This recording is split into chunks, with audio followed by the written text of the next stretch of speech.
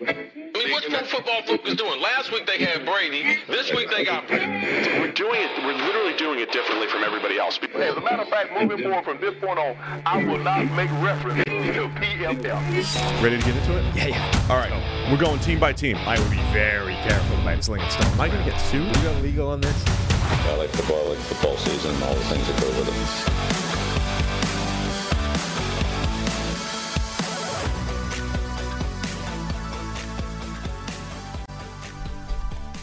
Welcome into the PFF NFL podcast. Steve Palazzolo, Sam Monson. We're live on YouTube, and we're going through every game here in Week 15. I lied last week, Sam. I said it was a full slate, 16 games. Again, I forgot that the Cardinals and Commanders were off, but from here on out, the buys are done.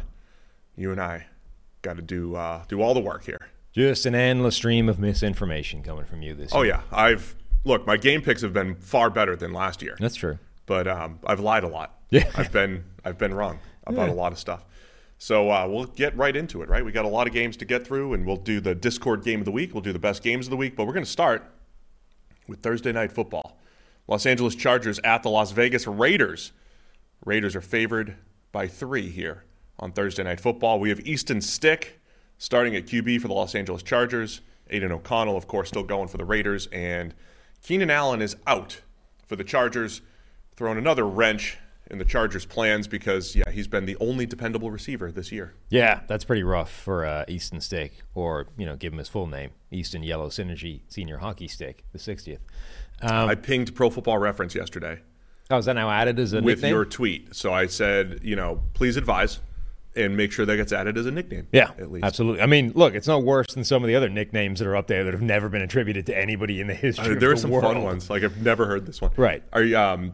is there a nice acronym to that? What would Austin Gale do with that?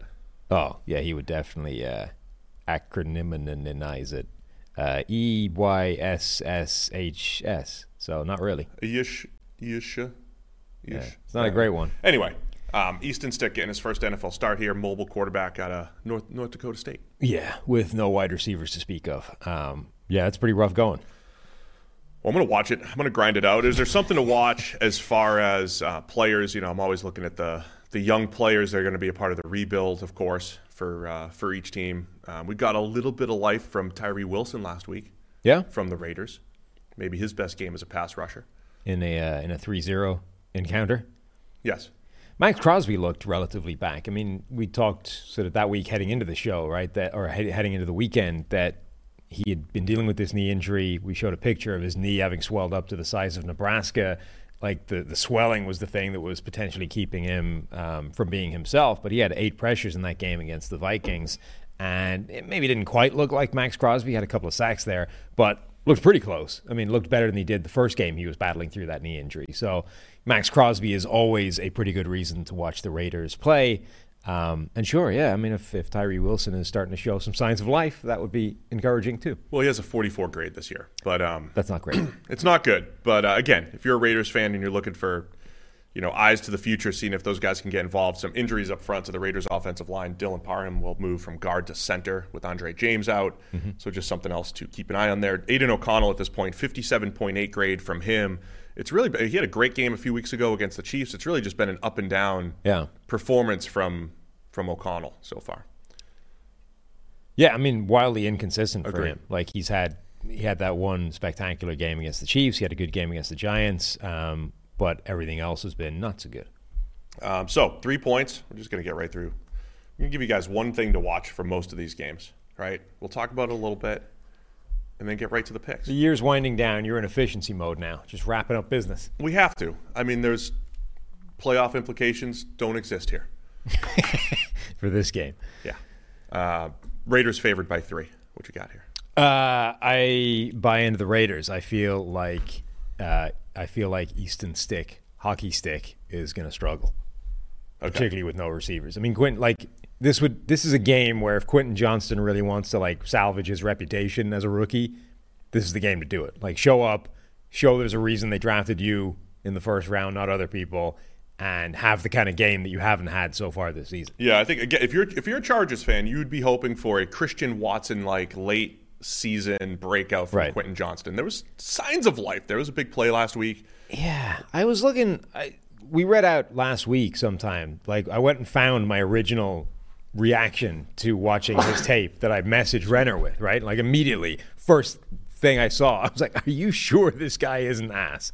And I was watching him recently, like the last few weeks, and I don't even see the explosive stuff, like some of the hallmark things that were like, well, okay, he's not great at the catch point. Okay, he doesn't catch the ball particularly well or run great routes or all the things you don't like. It's like, but at least he's, big, strong, and fast. And then you're watching him, it's like, he's not even that at the moment. I'm not seeing this level of explosiveness that would make you buy in to flaws and say, well, at least, he doesn't look like DK Metcalf out there, right?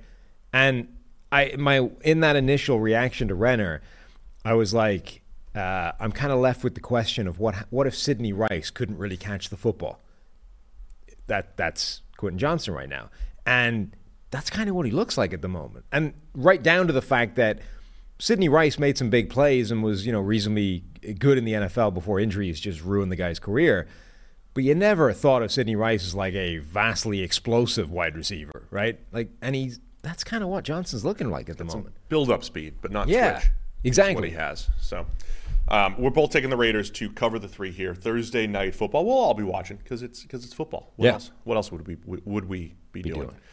As a parent, you've had to learn so many new skills to provide for your family, how to do copious amounts of laundry, meal plan for even the pickiest eater, and now how to protect your family's financial future. Well, Fabric by Gerber Life provides an easy one-stop shop for your family's financial needs, offering high-quality term life insurance policies plus other financial solutions in all one easy online hub. Fabric was designed by parents for parents to help you get a high-quality, surprisingly affordable term life insurance policy in less than 10 minutes.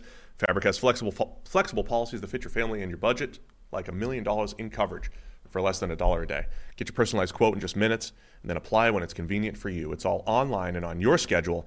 You go from start to covered in less than 10 minutes with no health exam required. So join the thousands of parents who trust Fabric to protect their family. Apply today in just minutes at meetfabric.com/PFFNFL. That's meetfabric.com/PFFNFL. MEET, fabric.com/PFFNFL. Policies issued by Western Southern Life Insurance Company, not available in certain states. Prices subject to underwriting and health questions. All right, we've got a couple big games this week that we're going to cover early. So going right to the 425 slate. Dallas Cowboys at the Buffalo Bills, one of the games of the week. Again, Dallas, they're the team, them and the Bills, kind of in the thick of playing a ton of good teams, right? The Cowboys just played the Eagles and won. The Bills just beat the Chiefs.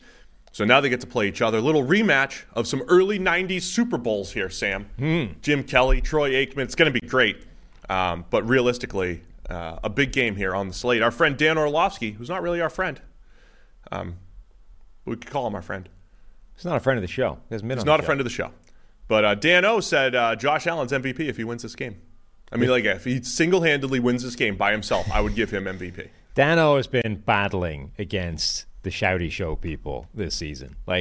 Part of me feels sorry for him, right? Because he has to go on these shows with Stephen A. and stuff every week and rail against the idiocy and try and explain that, yes, Josh Allen might have a lot of interceptions, but he also has a lot of touchdowns. And actually, most really good quarterbacks over the last few years have also had quite a lot of interceptions. And it's not just a thing in and of itself that immediately makes you a bad quarterback. And it's like, on the one hand, I feel sorry for having to argue stupidity with facts because there's no point, right?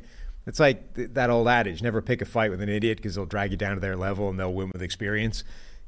So you feel bad for him. On the other hand, you knew what you were signing up for. You're getting paid quite a lot of money to go on the Shouty Show and be part of the Stephen A. shtick. It's like, this is... I would do it. Right. Like, this is part I'd play a character on TV. Exactly. It's part of the gig. It's not real. You know what it is. Steve, it's pantomime idiocy. It's not real idiocy. It might be real idiocy as well as pantomime idiocy, but that's what it is. So it's a fascinating game because the Bills they're 7-6.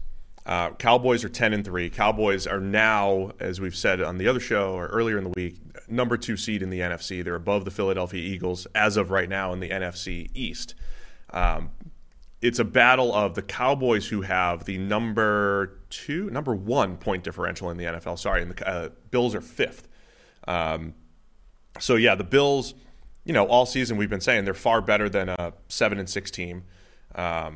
the Cowboys are sitting there at 10-3, and they hadn't beaten a good team until yesterday or last week. And a big part of the Cowboys splits, as at least one of our listeners, viewers pointed out, or someone followed us on Twitter and said the big advantage here is grass, turf first grass for Dallas. They're 0-3 on grass, which includes Arizona because they wheel the grass in. So that's dome but grass. Dome but grass, yes.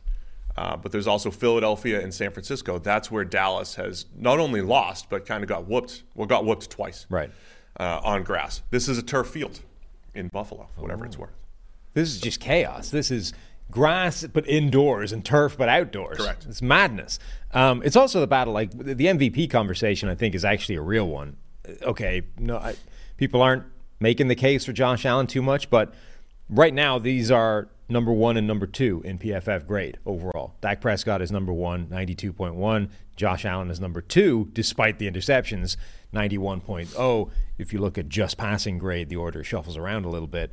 But genuinely, this is an MVP statement type of game for one of these guys, if they get the win and are a big part of it. And to me, the MVP race, if you like, is starting to sort of come down to Dak Prescott versus Brock Purdy, honestly. Yeah. But I think Allen could force his way into that. If he goes on a run to end this season, given the schedule they have, and this would be one of those games, Allen will end up with a resume that looks quite MVP worthy. Yeah, if they go on a run, and especially because of the narrative of they fired an offensive coordinator and overcame some adversity or whatever, that will help in that. The picks were Ken Dorsey's fault. The actual on-field matchup, I think, is going to be a great one. I mean, Dallas, they got picked apart by Seattle just 2 weeks ago, and I want to continue to give Dan Quinn so much credit for just how he has just run the show on the defense the last 3 years. When Deron Bland was getting beat up by DK Metcalf, they switched, put Stephon Gilmore on him. They put Gilmore on A.J. Brown last week. Dan Quinn continues to adjust. What do they do in this game? Because I think if you look at Buffalo's offensive line, they've been okay this year, but they're not going to match up well against Dallas. I think the Bills are going to want to get rid of the ball quickly. It's been a pretty good offensive line this year. They've kind of gone the other way of, remember last year they were like, all of their average players were catching the bad end of variance at the same time, and their offensive line was a problem because of that. Well, generally the same personnel, there's been some changes, rookie Osiris Torrance, et cetera. Generally the same personnel is now catching the high end of variance. So it looks like a pretty good offensive line this year, even though they're not winning as many games. Yeah, I'm not – it's either I agree with you, though. Like they're a bad matchup against Dallas simply because Dallas has the best pass rush in the NFL. That's what I mean. Therefore, everybody is a bad matchup against them. And if you watch Buffalo these last couple weeks, it's been like, all right, it's less Stephon Diggs driven the last few weeks, and it's a lot of get the ball out to their running backs and Dalton Kincaid and underneath the coverage. I wonder how much that's going to be the game plan once again, getting the backs and tight ends involved, getting the ball out of Josh Allen's hands quickly. So that's going to be something to keep an eye on. I think James Cook has been fantastic. They schemed up some really nice plays for him against the Chiefs last week before they slowed down a little bit in the second half. So that matchup's great. And then can Buffalo do anything to stop this Dallas offense? They are absolutely cooking. You mentioned Dak. He is playing at an elite level this year, best football of his career by far. And, when you're looking at Dak, you say this is the narrative could be the script has flipped here, right? You've got Mike McCarthy, you've got the new footwork, the new West Coast offense that the Cowboys have. You have a whole new Dak this year, or wet blanket of reason here. Is he due for some regression? Because he's never played at this level. This isn't what Dak has done previously. Is he due to regress here down the stretch and actually make the Dak narratives even worse if he collapses here in December? I'm not saying he will. I'm just throwing that out there as a possibility for the shouty shows. How nice of you. Yes. Well, of course, Cam Newton says he's just a game manager anyway. So, gosh, I'm not even acknowledging. It is. Like, I think you can argue, though, that we've been arguing for years that Dak Prescott is one of the most sensitive quarterbacks in the NFL to changes in his environment. And as we've said previously, that's kind of like a three-headed thing. Supporting cast from a receiving point of view, supporting cast from a pass blocking point of view, offensive line point of view, and then supporting cast from a schematic point of view. I think you could argue this year that two of those things have gone back to levels that they were at previously. The offensive line and the receiving core is as good as it's ever been for Dallas, probably.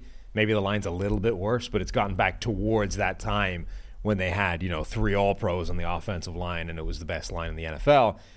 And the big difference this year is this might be the best sort of scheme he's been in so far, right? We didn't think it was going to be that way, given the narrative around Mike McCarthy, but it's difficult to argue with what they're doing right now. And it might be the most help he's been receiving from a scheme point of view in his career. So, yeah, maybe he's just overachieving and he's due to come back down to earth over the back end of the season or into the playoffs. On the other hand, this might be the new ceiling for where Dak Prescott can be when everything around him is good. So again, I think Dak's playing great. If the chat's talking about turnovers, the turnovers last year were always overblown. They were overblown, and then they started to kind of become real, for 2 weeks at the end. They were always overblown. Just like, the similarity this year is Josh Allen's turnovers, right? For last year, the shouty shows, trashing Dak for all of his turnovers. I mean, he had a dropped pass, pick 6 in overtime, and they were having legit discourse, man, Dak's turnovers, man, they're starting to catch up. Dak's not taking care of the football. And again, he's swung back all the way to the other direction, like the Bills' offensive line, right? He's gone from, he caught a really bad end of luck, turnover luck, and an absurd volume of his turnover-worthy plays became turnovers. And this year, he's got both the lowest turnover-worthy play rate of his career and the lowest in the NFL. That's not where Dak Prescott typically resides. Yeah, and Josh Allen has the 11th, we're missing one in there because we'll save for a run, but say the 14th best turnover-worthy play rate in the league this year. Nothing close to the 14 interceptions that he has that are tied for the league lead with Sam Howell. So Dak this year is halving his career average turnover-worthy play rate. He's chopped it in half. Yeah. That's crazy. Yeah. So Dak's playing great. I'm just saying, because it's not in line with the rest of his career, do we see regression or do we just see, hey, this is what he is going forward? So, I'm looking forward to see Prescott against this Bills defense that tries to prevent big plays. And the Cowboys, Dak hit 5 big-time throws the other night against Philadelphia, hitting them in crunch time, hitting them over these last few weeks at an incredible rate. The stretch that Dak is on right now, I think, is one of the best we've seen in the last 10 years or so. Since week 6 or whatever it is, Dak Prescott playing at an extremely high level. Bills putting the ball in Josh Allen's hands a lot more recently, so it's going to be a great matchup. Let's make some picks. Bills by 2. I've seen it at 2.5 as well here. Bills by 2. Where are you going with this one? I feel like Dallas is getting disrespected. Really? Yeah. They showed last week. They're for real. They can beat good teams. And Buffalo hasn't shown they're that good a team so far this year. So I think Dallas will win. All right. I might disrespect them then. I'll take Buffalo to cover the 2. I got Buffalo 26-23. 26-23. 26-23. That puts it at 40. Over-under's 40.5, 50.5. So I'm basically predicting chalk. Bills by 3. Okay. Right at the number, as Uncle Anthony would say. All right, let's go Sunday Night Football. Baltimore Ravens at the Jacksonville Jaguars. Ravens on the road here, favored by 3 over the Jags. Jags are 8-5, a game ahead of both the Colts and Texans in the AFC South. Ravens sitting at 10-3 with the number 1 seed in sight, controlling their own destiny here in the AFC. Yeah, I mean, first thing is going to be what Trevor Lawrence looks like another week removed from that high ankle sprain. Remember, we didn't expect him to play last week. He did play, and visibly he didn't look, hampered by it. On the other hand, he had 5 turnover-worthy plays, and it's that feels like a stretch to say that's a coincidence. I understand it's going up against Cleveland's defense that's very good and, going to force more mistakes than normal, but there were some plays in there that don't make a lot of sense unless you say there's an injury factoring in there. So if you watched Rams-Ravens the other day, I got a question on Twitter about Matthew Stafford's grade because people were watching Stafford against the Ravens being like, he's doing amazing things with the football, which he did. He also missed a bunch of throws and then threw one into the end zone that probably should have ended the game. The point I wanted to try to make here, though, was Stafford against a very good Ravens defense made several tight window Staffordy throws, right? Like, I love watching good Matthew Stafford when he makes those incredible throws. That was how Lawrence had been playing for a few games prior to the injury. So think about up the difficulty level against the Ravens here, just like the Browns last week. You're up in the difficulty level. You're tighter window throws. You know there's going to be pressure. It's difficult. So you're up in the difficulty level. And Lawrence had that game a few weeks ago with like 5 or 6 big-time throws where it's like, man, it's almost like he's choosing the higher difficulty level. I'm going to throw a far hash deep out and put it right on my guy. Feels like that's the type of game that he needs to have. Similar throws that Stafford was making last week in Baltimore, minus some of the misses that Stafford had. Like, Lawrence, I think, does have to play at an extremely high level. They're missing Christian Kirk, who I think has been just a really good, dependable outlet for them. They've done a nice job scheming it up for Christian Kirk through the years. Now, they had Parker Washington take a lot of the slot snaps last week. He had a really nice back shoulder touchdown, had a fumble in there as well. I'm a big Parker Washington fan, one of my sleeper receivers as a rookie. But I wonder how much that's going to just start adding up here for the Jags. The other injury question or thing to monitor going into this game is Kyle Hamilton, yes. The Ravens safety / slot corner / matchup weapon thing. He was another one where when it happened, all the injury people were like, oh, that's bad, done for the season type of thing, right? And then it's like, no, actually, he might play this week. So Jackson MCL? Yeah, sprain, I think. Yeah. Jacksonville's top target is actually Evan Engram, tight end, in terms of both targets and receptions. That's where he goes most often with the football.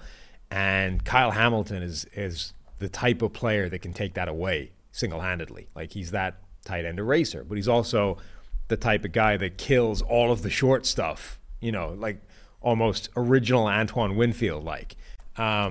Like, Evan Engram's average depth of target or something is like 4 yards. So they give him the ball underneath. They let him run after the catch. They let him sort of get a lot of easy completions that then add up to big plays when he gets the ball in his hands. Hamilton's the kind of guy that can take that away immediately and sort of force this offense to be radically more one-dimensional than it wants to be and much more aggressive vertically. On the other hand, if he's not actually Kyle Hamilton, if he plays but he's not the same guy, or if he just doesn't play, like, his backup might be Darryl Worley, who's a former bad cornerback turned who knows what he is as a safety at this point. But that's a big dynamic in this game. Like, if Hamilton plays and is 100% or looks his self, that's a massive boost for the Ravens defense. If he isn't, it's a potential area to attack or to lean on for Jacksonville. Roquan Smith, linebacker for the Ravens, also questionable at the moment. I don't think he's as injured as Hamilton, but we'll see what happens. Both guys were limited at practice as of Wednesday. I do wonder, so obviously both teams have injuries in the whole deal, but I wonder how much the Jags' offensive line injuries are going to start catching up too. Because, look, I think Lawrence is healthy now, right? Like, is he just healthy? Is he okay? I don't even know if he's on the injury report. I can't believe high ankle sprains are just like a play next week type of deal, and then they're okay. I mean, I don't think you're healthy. Not healthy, but we said there was probably some throwing issues with Lawrence, but maybe not some mobility issues. But the offensive line with Cam Robinson's already out, and Walker Little at left tackle is questionable, and they had to get to Blake Nance at a guard playing tackle trying to cover. After Ezra Cleveland, a guard playing tackle. Ezra Cleveland. I mean, so they're going through. I wonder how much. So Kyle Hamilton's a big injury for the Ravens, but I think the Jags, their issues might starting to catch up to them. Yep. The other, from a narrative perspective for Jacksonville, all season we've been saying, okay, they, prove that you could beat good teams. That's what I've been asking for. They beat Buffalo earlier in the year. They got beat up pretty bad by the 49ers. I think we could look at that Texans win in Week 12 and say that's a good win against a tough Texans team that already beat you. But they lost to Cincinnati, which that was supposed to be their next big test. Yeah. And it wasn't Joe Burrow Cincinnati, it was Jake Browning Cincinnati. And they let Jake Browning, who's good now, he's good, but they let him complete over 80% of his passes. They let Joe Flacco pick them apart last week with busted coverages and the whole thing. The pass coverage is falling apart. I think this is it's trending in the wrong direction, I think, for the Jags right here. Yeah, they missed Tyson Campbell. Tyson Campbell hasn't played well even when he's been on the field. Like, his career is ridiculous. It's been like 50 grade, 88 grade, 50 grade again. He's gone from like not good, all pro, not good, is the sequence of his career so far. It's a bizarre game in terms of how many people are injured at key positions and are relevant to how this goes. The one-on-one matchup that could be fun to watch is Josh Allen, the edge rusher, and Jacksonville's basically primary/only source of pass rush, going up against Ronnie Stanley, who theoretically is one of the best pass blocking tackles in the game, not having his best season. So, normally if this was the matchup, you would say Stanley beats Josh Allen in this one-on-one matchup. This year, though, Allen's having a career year, Stanley's having a down year. It's much more in favor of Josh Allen, I think, than it would be normally. One other matchup to watch, I always highlight the difficulty that linebackers have against the Ravens. Linebackers also have that similar difficulty against the Shanahan schemes. I mentioned before the Niners game when they got whooped that Foye Oluokun and Devin Lloyd, having excellent seasons, they're going to need them to play well. They did not play well against the Niners. Kind of similar thing here with the Ravens. Can those guys make some plays? I don't know, man. I don't like the way the Jags are trending. So Ravens favored by 3 here in Jacksonville. It's going to be electric on Sunday Night Football. It's Jags Ravens. It's a great time to retweet highlights of Jimmy Smith going 15 catches for 291 against the 2000 Ravens. 191, right? 291. 291? He had 291 receiving yards. Yes. Trust me on this. Okay. Oh, against the Ravens across 2 games. No, in one game. I thought it was 191 in that one game. No, 15 catches for 291 yards against the 2000 Ravens. Yeah. Look, Jimmy Smith game logs. Yeah, all right. Make your pick. I'm going to go with the Ravens. I'm also gonna take the Ravens. Are we being too harsh on the Jags?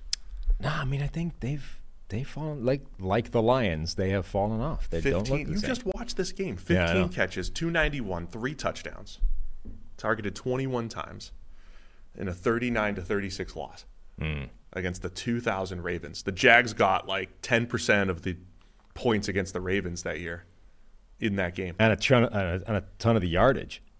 Yeah, that was. That was before they were really the 2000 Ravens. Yeah. I'll also take Baltimore to cover the 3 here in Jacksonville. Or will I? Will I? Yeah. Yeah, give me Baltimore. All right, let's go Discord Game of the Week. Don't forget, you guys can join our Discord. Links in the description, and you can vote on every single game. The closest game we had, though, was Tampa Bay Bucks at the Green Bay Packers. Packers favored by 3.5 here. Packers coming off a loss to Cutlets on Monday night. Tommy Cutlets. And Bucks, man, back in first place in the NFC South at 6-7. And the Packers are sitting here at 6-7 with the same record in third place in the NFC North. Along with everybody else in the league. How much do the Packers, they were trending, man. They were in the right direction. This is why, when I say they're trending this way, that way, that stuff doesn't really matter at all. It's all chaos. It's all noise. This is the thing. We spend the entire time, us and everybody else, we at least try and have the discipline to wait for a 3-week trend before you make the shouty shows are just week to week. Going, I just saw it. They're good. They're bad. They had 2 good plays. Right. Everything's changed. We try and have the self-discipline to be after 3 weeks, oh, look, he's turned a corner. He's moving in the right direction. And then it still doesn't mean anything. It's crazy that it's such small sample sizes in the NFL that nothing necessarily means anything in the course of a season. That's it. Wrap it up. Nothing means anything. It's all irrelevant. Make our picks and get out of here. It's all crap. Nothing. Nobody knows anything. It's ridiculous. I had a quick theory while we're on this quick tangent here. I had a quick theory that came to me yesterday. Why is there so much parity? Why is almost every team here in Week 15 in the playoff picture? Well, first, because they extended the season. Second, though, I do think the NFL. Remember when we were doing all of our preview shows last year? And we were looking at everybody's depth chart and we're like, nobody, a lot of starters are coming back. Nobody has a lot of big moves to make. There's not a lot of big free agents. I think there's a lot of parity from a team building standpoint around the NFL right now. I think there's not just parity in the NFL and the way they do schedules and everything, but I think there's team building parity. I don't think there's a ton of teams the last few years that have drafted horribly. I think teams are drafting better. So this is the thing. I think the free agency has been kind of tightened up a little bit, and teams are keeping their good players. And I think there's team building parity right now.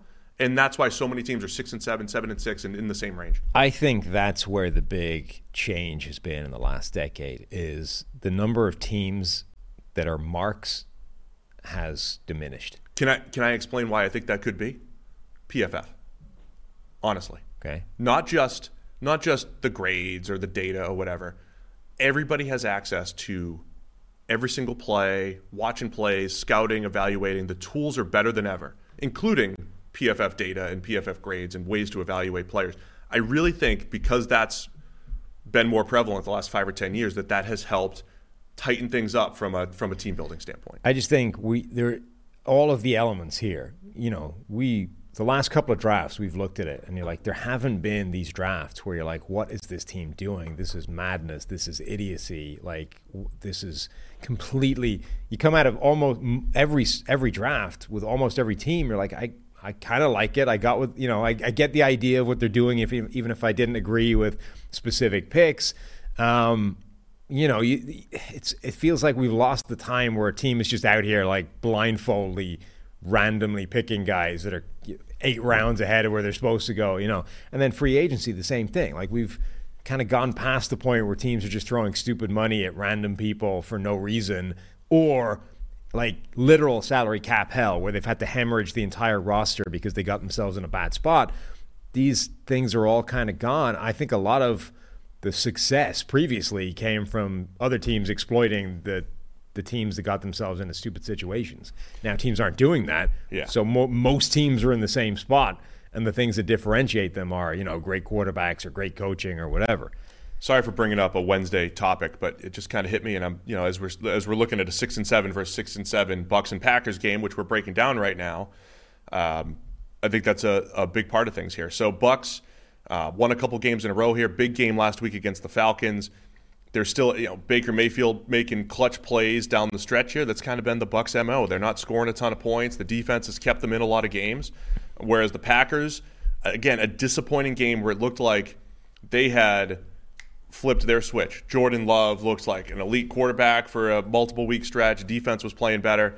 What are we going to get from Green Bay now at home against the Bucs? Can they bounce back from the disappointment Monday night? Yeah, so I don't think it explains all of it, but somebody tweeted me at play, and I looked up a few more. Like some of the all-22 views of Jordan Love's throws against the Giants, you could see the wind having a pretty major impact. It's one of those things that I think sometimes we don't get to appreciate how big a factor it is because you're not there and the camera doesn't always pick it up, particularly the sideline view or the TV view. But some of those passes he put in the air moved a lot in the air and looked like horrendous ball location when actually the location might have been okay had the wind not taken it. And I'm telling you, I think we need to do those adjustments more. But the problem is, so it's not a constant, right? Like you could sort of look at that and you go, well, it didn't affect Cutlets. Cutlets is out there carving through the wind left, right, and center. That wasn't a problem. But if the wind is gusting and it gusts at the wrong time, one pass is going to go awry, the other pass isn't, right? So it's a difficult thing.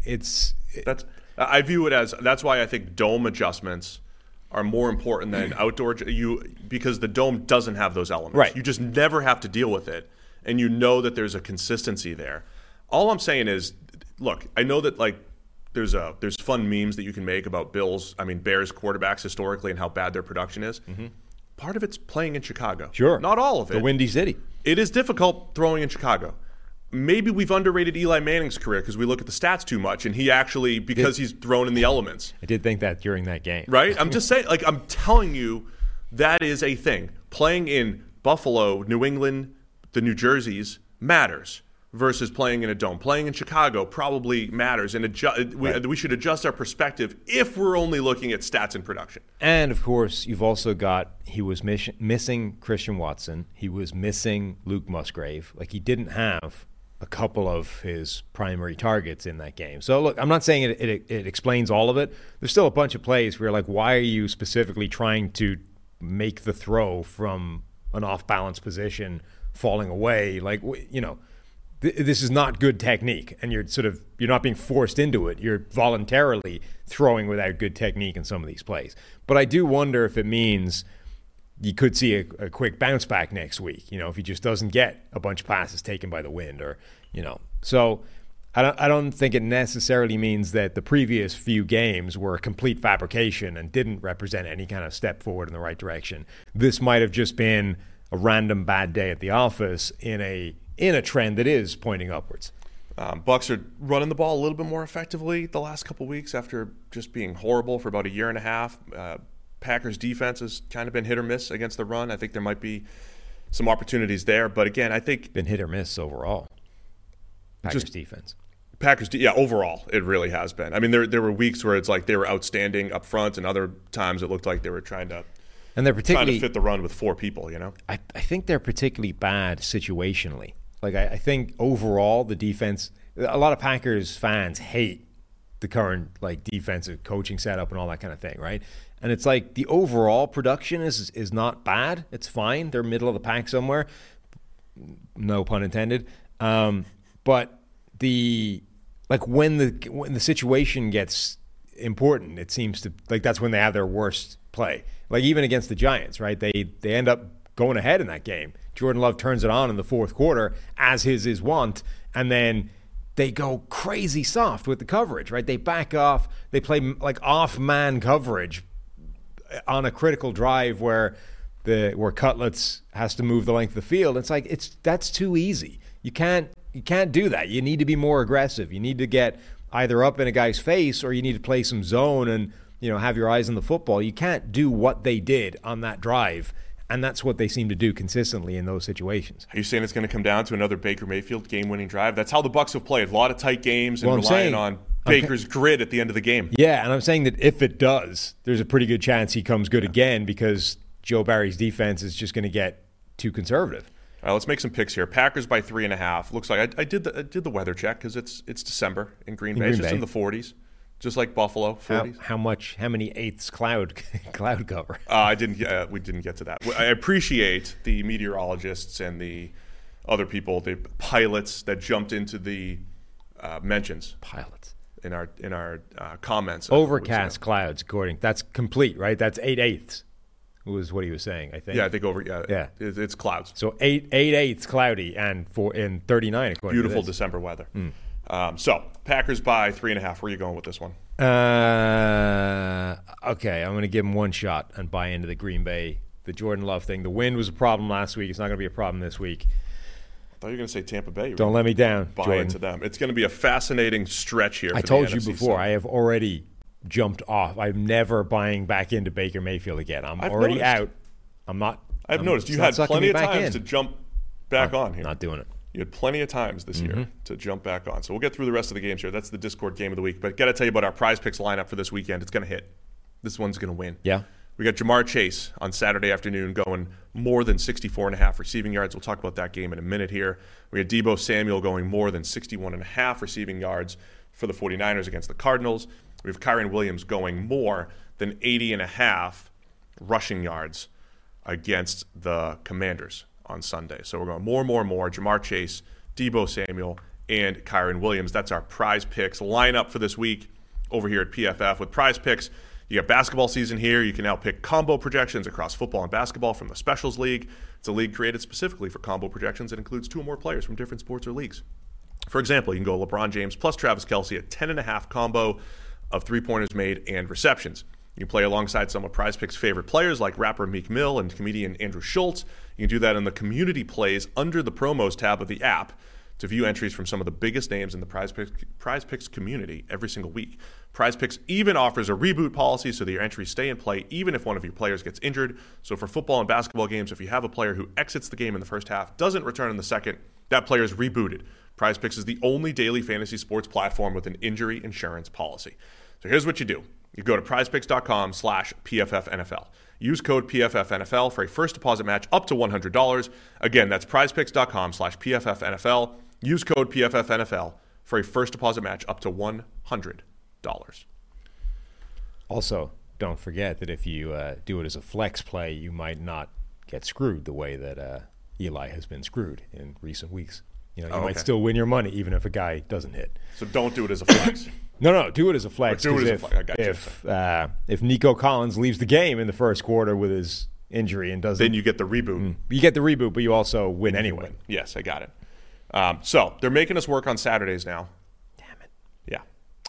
A Saturday triple header, which, look, young me would have loved. Married with 4 kids me, whose only off day is on Saturday. We have to have difficult conversations. I'm not a bachelor anymore. My family's back. Yeah. I picked them up at the airport the other day. And we got a triple header on Saturday. So I'm still trying to figure out how to break the news to Kelly that there's 3 games, starting with the Minnesota Vikings at the Cincinnati Bengals. We should actually go to the game. Island game, we should go. The which game? Vikings-Bengals. Which slot is that? 1 o'clock Saturday. The 1 o'clock slot. Yeah. I have to write a refocus on that game. Do you? You should do it from the stadium. From the press box. When I went to the game the other day, I hooked up to the Bengals Wi-Fi because Yeah. it was Sunday night, and I was watching the All-22 of the Are you still Sunday hooked game. into like the press Wi-Fi? Could you get Not the press. I had the stadium Wi-Fi, which was good enough to grind film from the last row of the stadium, actually, believe it or not. So you could grind film and then write your refill. Vikings at the Bengals. It's Nick Mullins getting the start for the Vikings. Bengals are favored by 3 here. Nick Mullins versus Jake Browning would have been far less attractive just a few weeks ago if you had heard this. But Jake Browning balling out these last couple weeks here. Yeah, he has been. It's been pretty impressive. Now, are we in this? Is Jake Browning actually a lot better than people thought he was, or has he just had 2 really good games and the sample size nothing means anything anymore? Right? I don't know yet. Nothing means. And I don't know how long you need to see it before you decide. It's actually real. I'll say this: the Vikings are so. We love team building. We love seeing what our takes were going to be, like the way teams have made decisions and how it's all going to play out. But I thought the Vikings were one of the more fascinating teams to just keep an eye on this season because their defense on paper, they got rid of stars, right? They got rid of stars and replaced them with unheralded, unproven young players. And I was curious because you've got, just the whole. Sorry, let's cut that for social. Are they evaluating players differently? You've got Brian Flores' scheme, which was going to be a completely different scheme. Are they going to blitz like crazy? And it started off slow, but they have been excellent these last few weeks. And it's all the players that they invested in, that they bought into, who did not have a proven track record. The Cameron Bynums of the world, the Josh Metellises, Ivan Pace, of course, as an undrafted rookie linebacker. They've turned it into a very good defense there. And that's now an awesome matchup against Jake Browning, who just completes 80% of his passes. Yeah, I mean, I think Brian Flores is assistant coach of the year, and I think at this point it might be an absolute landslide. Like last year it was Ben Johnson, and I think the same thing was true. It was clearly Ben Johnson. This year I think it's clearly Brian Flores. We said coming into the year, look, when a defense or when one side of the ball is playing horrendously and there's obviously a schematic problem, there's a degree to which simply removing the problem will solve a lot of your woes, right? So the Vikings got rid of Ed Donatel, who was the defensive coordinator a year ago, clearly dragging the unit down. It wasn't going well. If they just done that and replaced him with anybody, it probably would have had a pretty big step forward. But what Flores has been doing to a group that was built to suit a defense almost diametrically opposite this one in terms of philosophy has been remarkable. Like they're the most blitz-happy team in the NFL. They blitz more than anybody else. They're the only team in the NFL to blitz on more than 50% of their snaps. But they're not just the sort of they're not doing that in a conventional way that you imagine when you say, really blitz-happy team. They almost never blitz just one guy, right? So they're way down at the bottom of the rankings in terms of five-man rushes, right? So just one extra dude. They lead the league by a long way with 6-man rushes, and they're second in the league with 7-man rushes. But they're also second in the league in 3-man rushes, right? So what the Vikings and Flores do is they crowd the line of scrimmage. They make every play look like pressure is coming, and not just pressure, but a lot of it, right? And then you're faced with this dilemma if you're Jake Browning, for example, right? You're surveying this landscape. There's 7-8 guys up at the line of scrimmage, and you're like, I don't know if 6 guys are coming and I can pick it up, if 7 guys are coming and I can't pick it up, or if 3 guys are coming and actually, if I'm trying to get rid of the ball immediately, I'm throwing right to 3 people, right? 3 defenders. And that's every snap for these quarterbacks. In addition to, it's weird personnel. There's 3 safeties on the field. I don't know where they're necessarily going to be. I don't know what the rules are for them and where they're supposed to, is one of these safeties driving on the dig? Are they passing it off? Like, all of this has to happen immediately, pre and post snap for these quarterbacks. And I think that's a nightmare for every quarterback. I think it's particularly difficult for a guy who's going on his, 4th start at this point. And if I was a betting man, which effectively we are in this show, I would say this will be a bad day at the office for Jake Browning. 2 things that I heard this week that kind of back up that point was Kirk Cousins on the Manning cast. They were going through and they're saying Wink's going 0 blitz. And when Wink goes 0, it's like you have 4 guys across the top kind of off coverage, and they were all yelling out, hey, throw the quick out to the slot. Right. And that's exactly what Jordan Love did on that play. And then Cousins said, well, if that was Flores' 0, might be a corner there. Right. So he's playing the blitz coverages with extra trickeration on the back end, say, like different rules, as you said, or different ways of doing it. It's not like, hey, when you get this look against Wink, you kind of know where you're going to go with the ball. There was that one, and then Harrison Phillips, the defensive tackle for the Vikings, kind of breaking down in some interview on NFL Network, I think it was, about how it's not just, hey, you've got the strong side A gap on this play. He's like, based off the rules, I could have 4 different gaps, and it's all reading it out. And this isn't like, it's not like a brand new defense, but it is far more complicated, different than what the Vikings had done. And they've got a bunch of smart veteran players mixed with the young players that they've invested in that I said that are executing it really well. So all that said, the Vikings defense has turned into #fun to watch.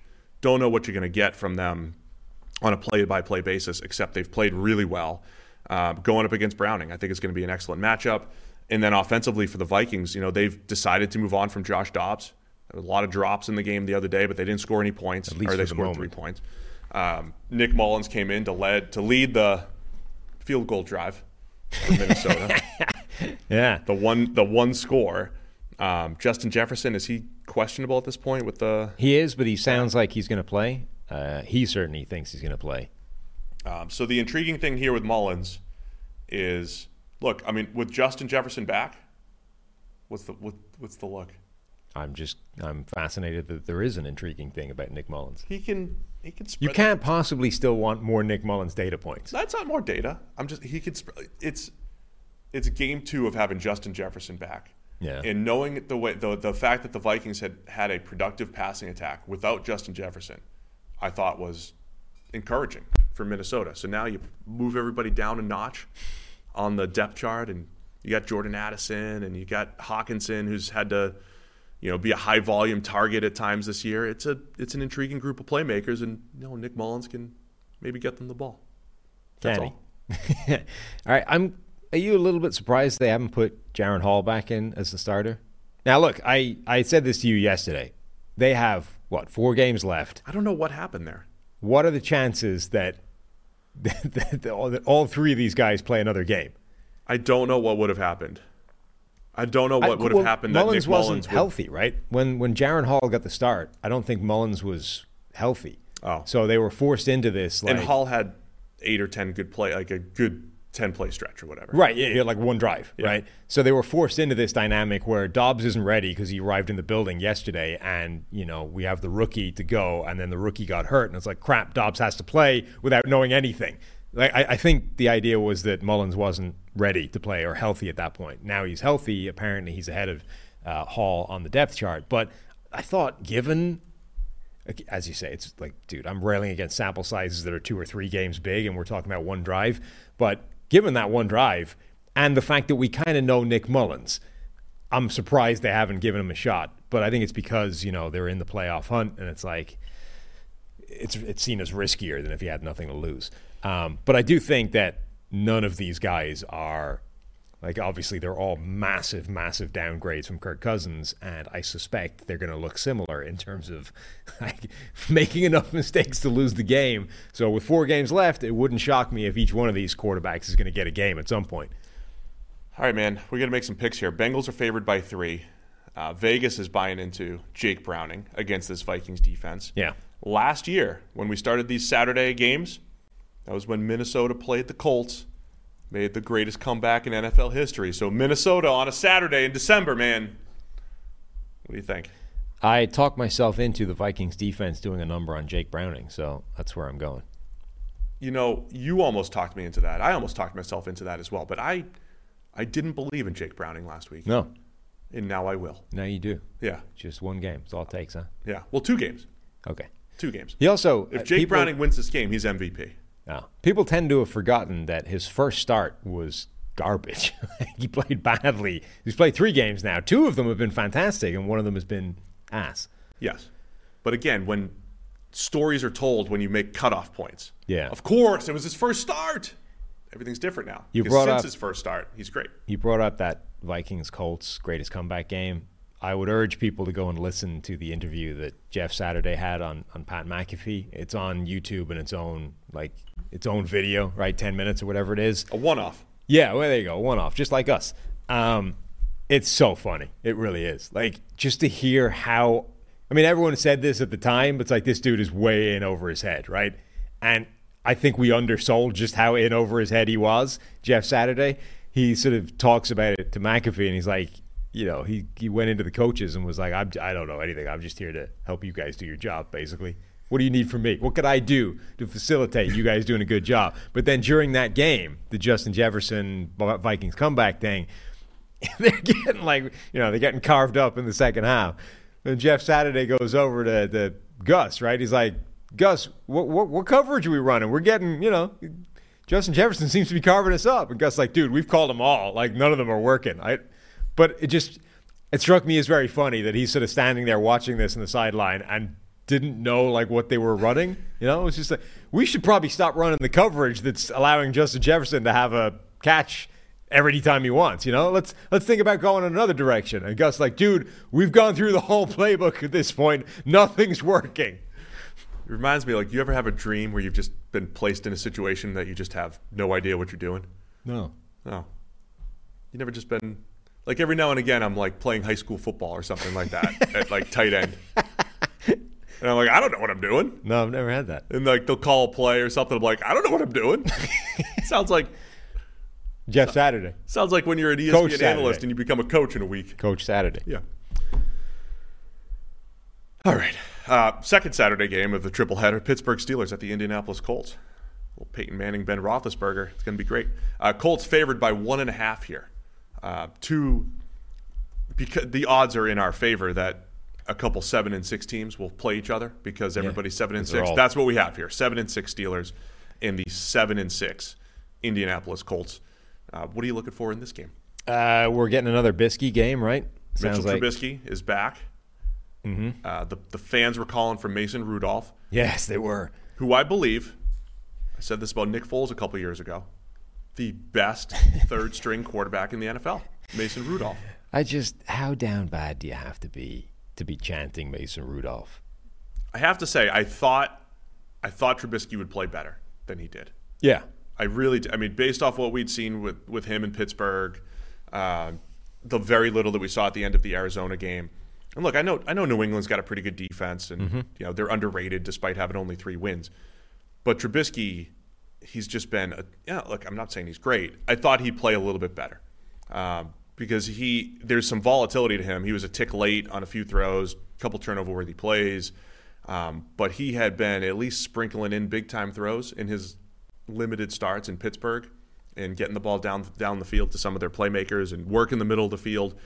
And we just didn't see enough of that. So I think he still has that in him, but I'm, far less excited about Trubisky. And I wonder if it will be actually a short leash for Trubisky in this game. They're going to give him one more week of full practice, right? Because it was a short week, Thursday game, maybe a week of full practice. That's what the Steelers are banking on here. Yeah, and the Colts don't have as good a defense as New England, but they do have a pretty nasty pass rush that can cause some problems. So it won't be an easy game, I wouldn't have thought, for Trubisky. So absolutely, I would say it has to be a pretty short leash because they do have a viable alternative, right? It's not like some of these other teams where you're like, okay, I don't want to play this guy. On the other hand, he's clearly better than the alternative option that I have, so I kind of have to.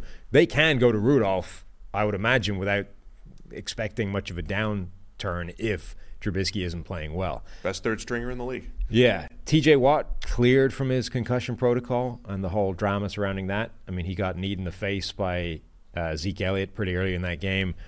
So he got checked out for concussion, went back in the game, had to put a darker visor on during the game, which is obviously a pretty big red flag for, light sensitivity, which is a concussion symptom.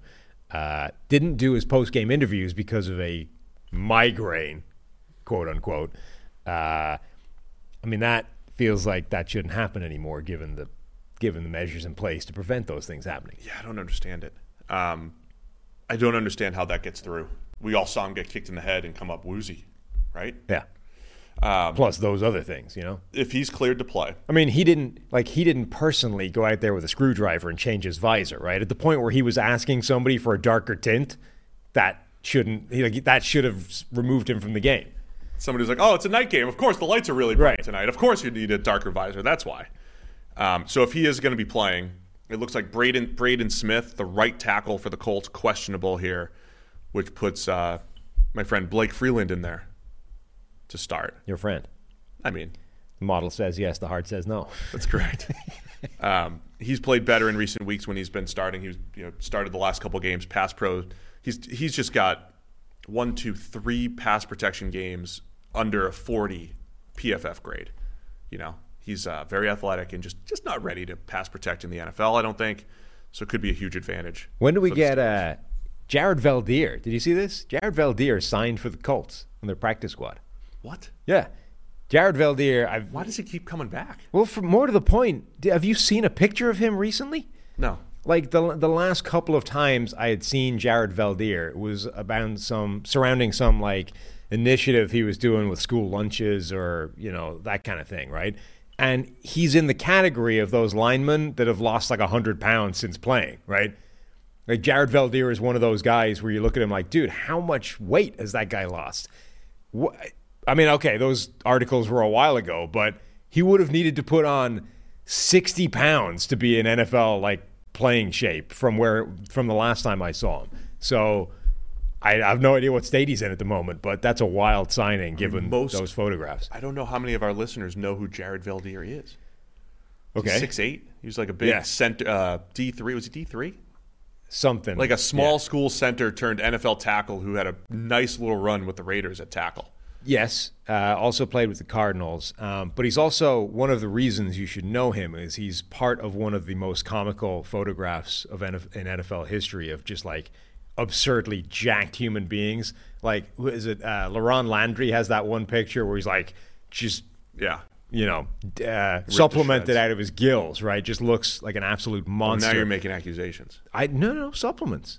I didn't say they were perfectly legal. Supplements. Okay, got it. Jared Veldheer is another one where he just looks like an absolute Marvel character standing next to a bunch of normal human beings. So he's got that picture, which you can find if you Google, or the show will throw it up right now because we got awesome people. That's him on the left there. Wow. And then the people on the right are normal people. So he looked like an absolute lunatic, freak show, Marvel superhuman. But then the last time I saw him... He might not have a big impact on the game we're talking about, though. No, the last time I saw him, he looked like he's carrying less weight than you are. At a similar height. He's playing... And apparently he signed for the Colts practice squad to play football. Interesting. Yeah, I don't know. I don't know what's going to happen with that. Colts pass rush, as you mentioned, I think has been solid. Their front four grading well. DeForest Buckner is questionable, but I like the way the Colts defense played tough, man. And if Trubisky keeps putting the ball in harm's way, Colts will take advantage. Colts are favored by 1.5 here. Steelers also went from 7-4 to 7-6. They set another record. I think they were the first team. It was something like first team that had X number of wins and then lost back-to-back games with teams that had 2 or fewer wins. I don't know. It was something bad to lose to the Cardinals and the Patriots in back-to-back weeks to land at 7-6 here. Feels also like the game where right when you're about to write off the Pittsburgh Steelers, they come back and win. That's Veldheer? Yeah. That's what he looked like relatively recently. Yeah. It's like he's 240 now. It's even lighter than Blake Freeland. It certainly is. Maybe that's why he's in there, to teach him. How do you get back to Here's how you jacked play. like I did? Here's how you play at 220 pounds at offensive tackle. We get a lot of games here, man. Let's make a pick. Colts by 1.5 here. I don't like buying into Gardner Minshew. On the other hand, Trubisky was terrible last time. So, Colts. My only reasoning here is that once the back's against the wall, Mike Tomlin, because if they're 7-7, all of a sudden, we're up against it here. We're up against the losing season. Season. So Tomlin, I'll take the Steelers to cover the 1.5 here. Let's go the third game on Saturdays. The Denver Broncos and the Detroit Lions. Lions favored by 4, 8:15 Saturday night.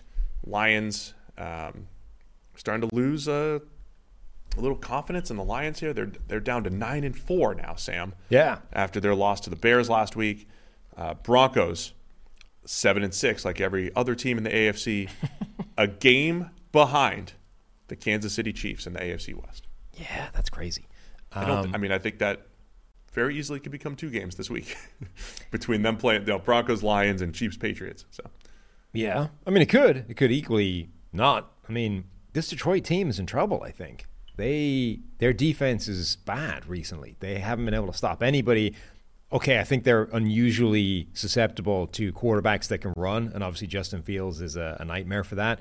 But this year's version of Russ is much more mobile than he was a year ago. Like, he can make plays on the ground with his legs. Denver's offense isn't bad. I think they can have some success against the Lions' defense. And then Detroit's offense, it's been struggling badly recently. Like, Jared Goff has had 3 out of 4 of his last games have been awful. He's taken himself like 15 spots down the PFF grades in the last month. Hasn't been playing well at all. And then quietly, since Denver's defense is putting up top 5 numbers since the turnaround from being one of the most wretched defenses in NFL history to start the year.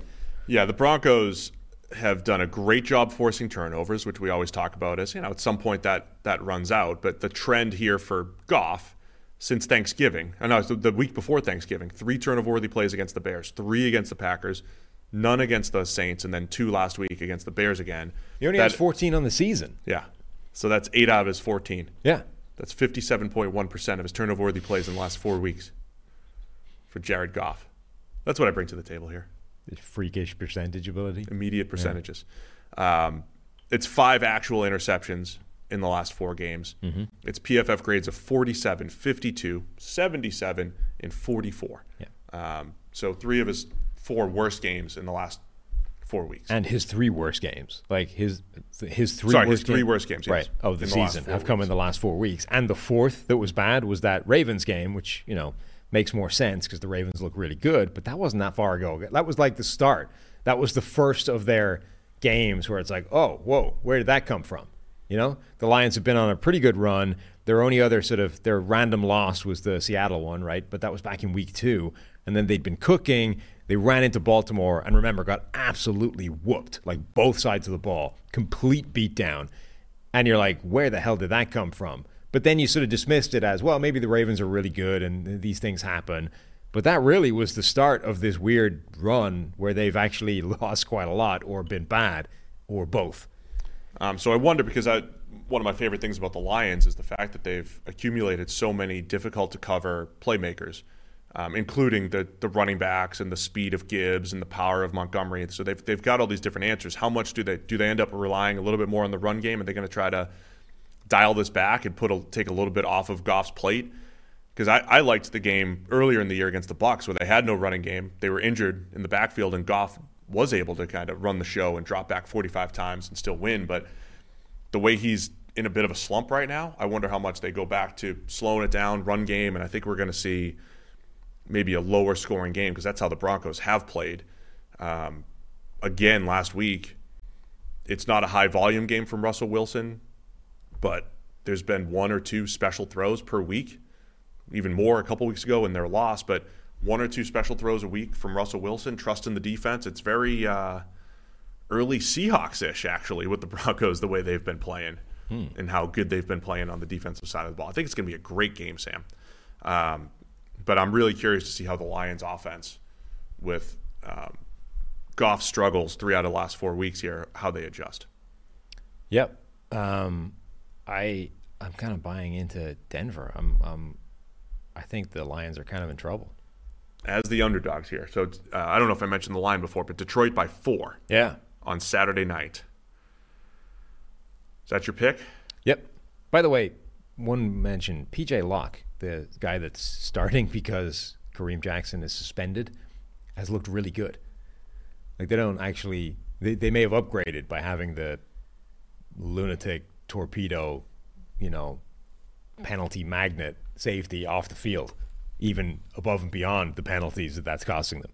Yeah, it's hashtag fun to watch. Denver turn things around and other players step up, like PJ Locke, making plays every single week, especially even after a guy like Kareem Jackson. Jackson had played solid safety for a few weeks, a few years, the last couple seasons here. So, yeah, good job by PJ Locke. All right, man. You're taking Denver? Mm-hmm. I'll go Denver as well. See if so. By 4? Yeah, we'll say by 4. I'll take the Broncos getting the 4 points here. All right, got to tell you about our friends over at AG1, the daily foundational nutrition supplement that supports whole body health. We drink it every single day here on the PFF NFL podcast. Gave it a try because I need those nutrients, guys. I need to eat better. Don't have the best diet, but AG1 fills in the gaps in my diet. So I like to kick my day off with some coffee and then my AG1 to get me going. I've been going to a nutritionist over the last few months, and they test you out and everything. And since starting AG1, they're like, oh, things are looking much better. It's almost like the nutrients that we're missing are now there thanks to AG1. So all great athletes, they have one thing in common. They take care of their bodies. A huge part of that starts with optimizing whole body health, and a lot of them also drink AG1. So helped me become a huge fan with every daily serving. I'm setting myself up for success with 75 high-quality ingredients that give me key daily nutrients that support energy, focus, strength, and clarity. Like I said, kick the day off with my coffee, with my AG1, and I'm good to go for the entire day. It's this micro habit that delivers macro benefits. As I said, my nutritionist, she's impressed. Helps just about everybody take great care of their health every single day. So you just mix the one small scoop with water, drink it first thing, and you're done. Also costs less than $3 a day. Pretty good, if you ask me. It's a really effective daily habit with high-quality sourced ingredients, a win-win for all of us here on the PFF NFL podcast. So if a comprehensive solution is what you need from your supplement routine, then try AG1 and get a free 1-year supply of vitamin D and 5 free AG1 travel packs with your first purchase. You go to drinkag1.com/PFF. That's drinkag1.com/PFF. Go check it out right now. As a man of your dimensions at a nutritionist, do you have to eat like special food for freaky size people? Because like if you have a dog, the food is like formulated different for the size of dog. If you got a really big dog, there's like special food for it. I don't know what's in it that's different, but It just changes your portion sizes. No, it's not, because it's the same. Like the bag is the same, right? You have to portion it out. You adjust the portions yourself, but the food itself is different. It's constructed somehow differently for giant freakish dogs. No, I don't have differently formulated. Do you have different food, or you just eat more of it than normal people? Just eat more usually. Gotcha. Yeah. All right, let's get to the Sunday games. The 1 o'clock slate here. New York Giants at the New Orleans Saints. Tommy Cutlets going down to Nolans. Saints are favored by 6 here. Against Cutlets. Is there? So this is just fascinating right now. Is there a bigger discrepancy in love from the difference between Tommy DeVito and Giants fans and the nation versus Derek Carr and the Saints? Is there a bigger discrepancy? Everybody loves Cutlets and everybody hates Derek Carr. That's what I'm saying. getting at, Except yes. the Carrs, the family. Yes. I would say the Carr family loves Derek Carr more than Italian Americans love Tommy Cutlets or cutlets in general. Veal, chicken, any of them. I would say the Carr family, they love Derek. Yes. More than anyone else loves anything in the world. They scour Twitter. They block you if you say anything bad about Derek. I've been blocked. I forget who it was, but someone had brought up a game early in Peyton Manning's career where he lost to David Carr's Houston Texans, and he seemed particularly upset by that. It seemed to be, Peyton did? Yeah, like Peyton that clearly irked Peyton Manning, that on his resume somewhere is a loss to David Carr's Houston Texans. It happens. Yeah. It's a tough one. It just came to me. You've got the cultural phenomenon that is Tommy DeVito going up against Derek Carr, who has gotten to a fight with his skill position players, his center. Yeah. He's almost been booed off the field the last 2 weeks.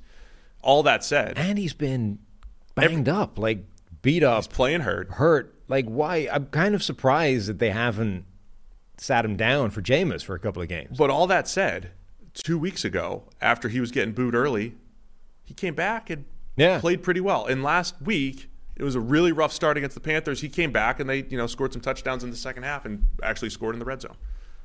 Do you think the teams allow their sort of position in the hunt, to disproportionately affect those types of decisions? Like, I feel like if the Vikings had 3 fewer wins this season, Jaron Hall would be starting this game. And I also feel like the Saints would have sat Derek Carr for a couple of games if they were randomly, 3 games worse off than they are now. But because they're like in the hunt for the division title, let alone the playoffs, they go, no, we need Derek Carr. He's still our best chance to win. Let's put him out there with his wrecked ribs. Because he's hurt, or because you think Jameis would be better than him? Well, either.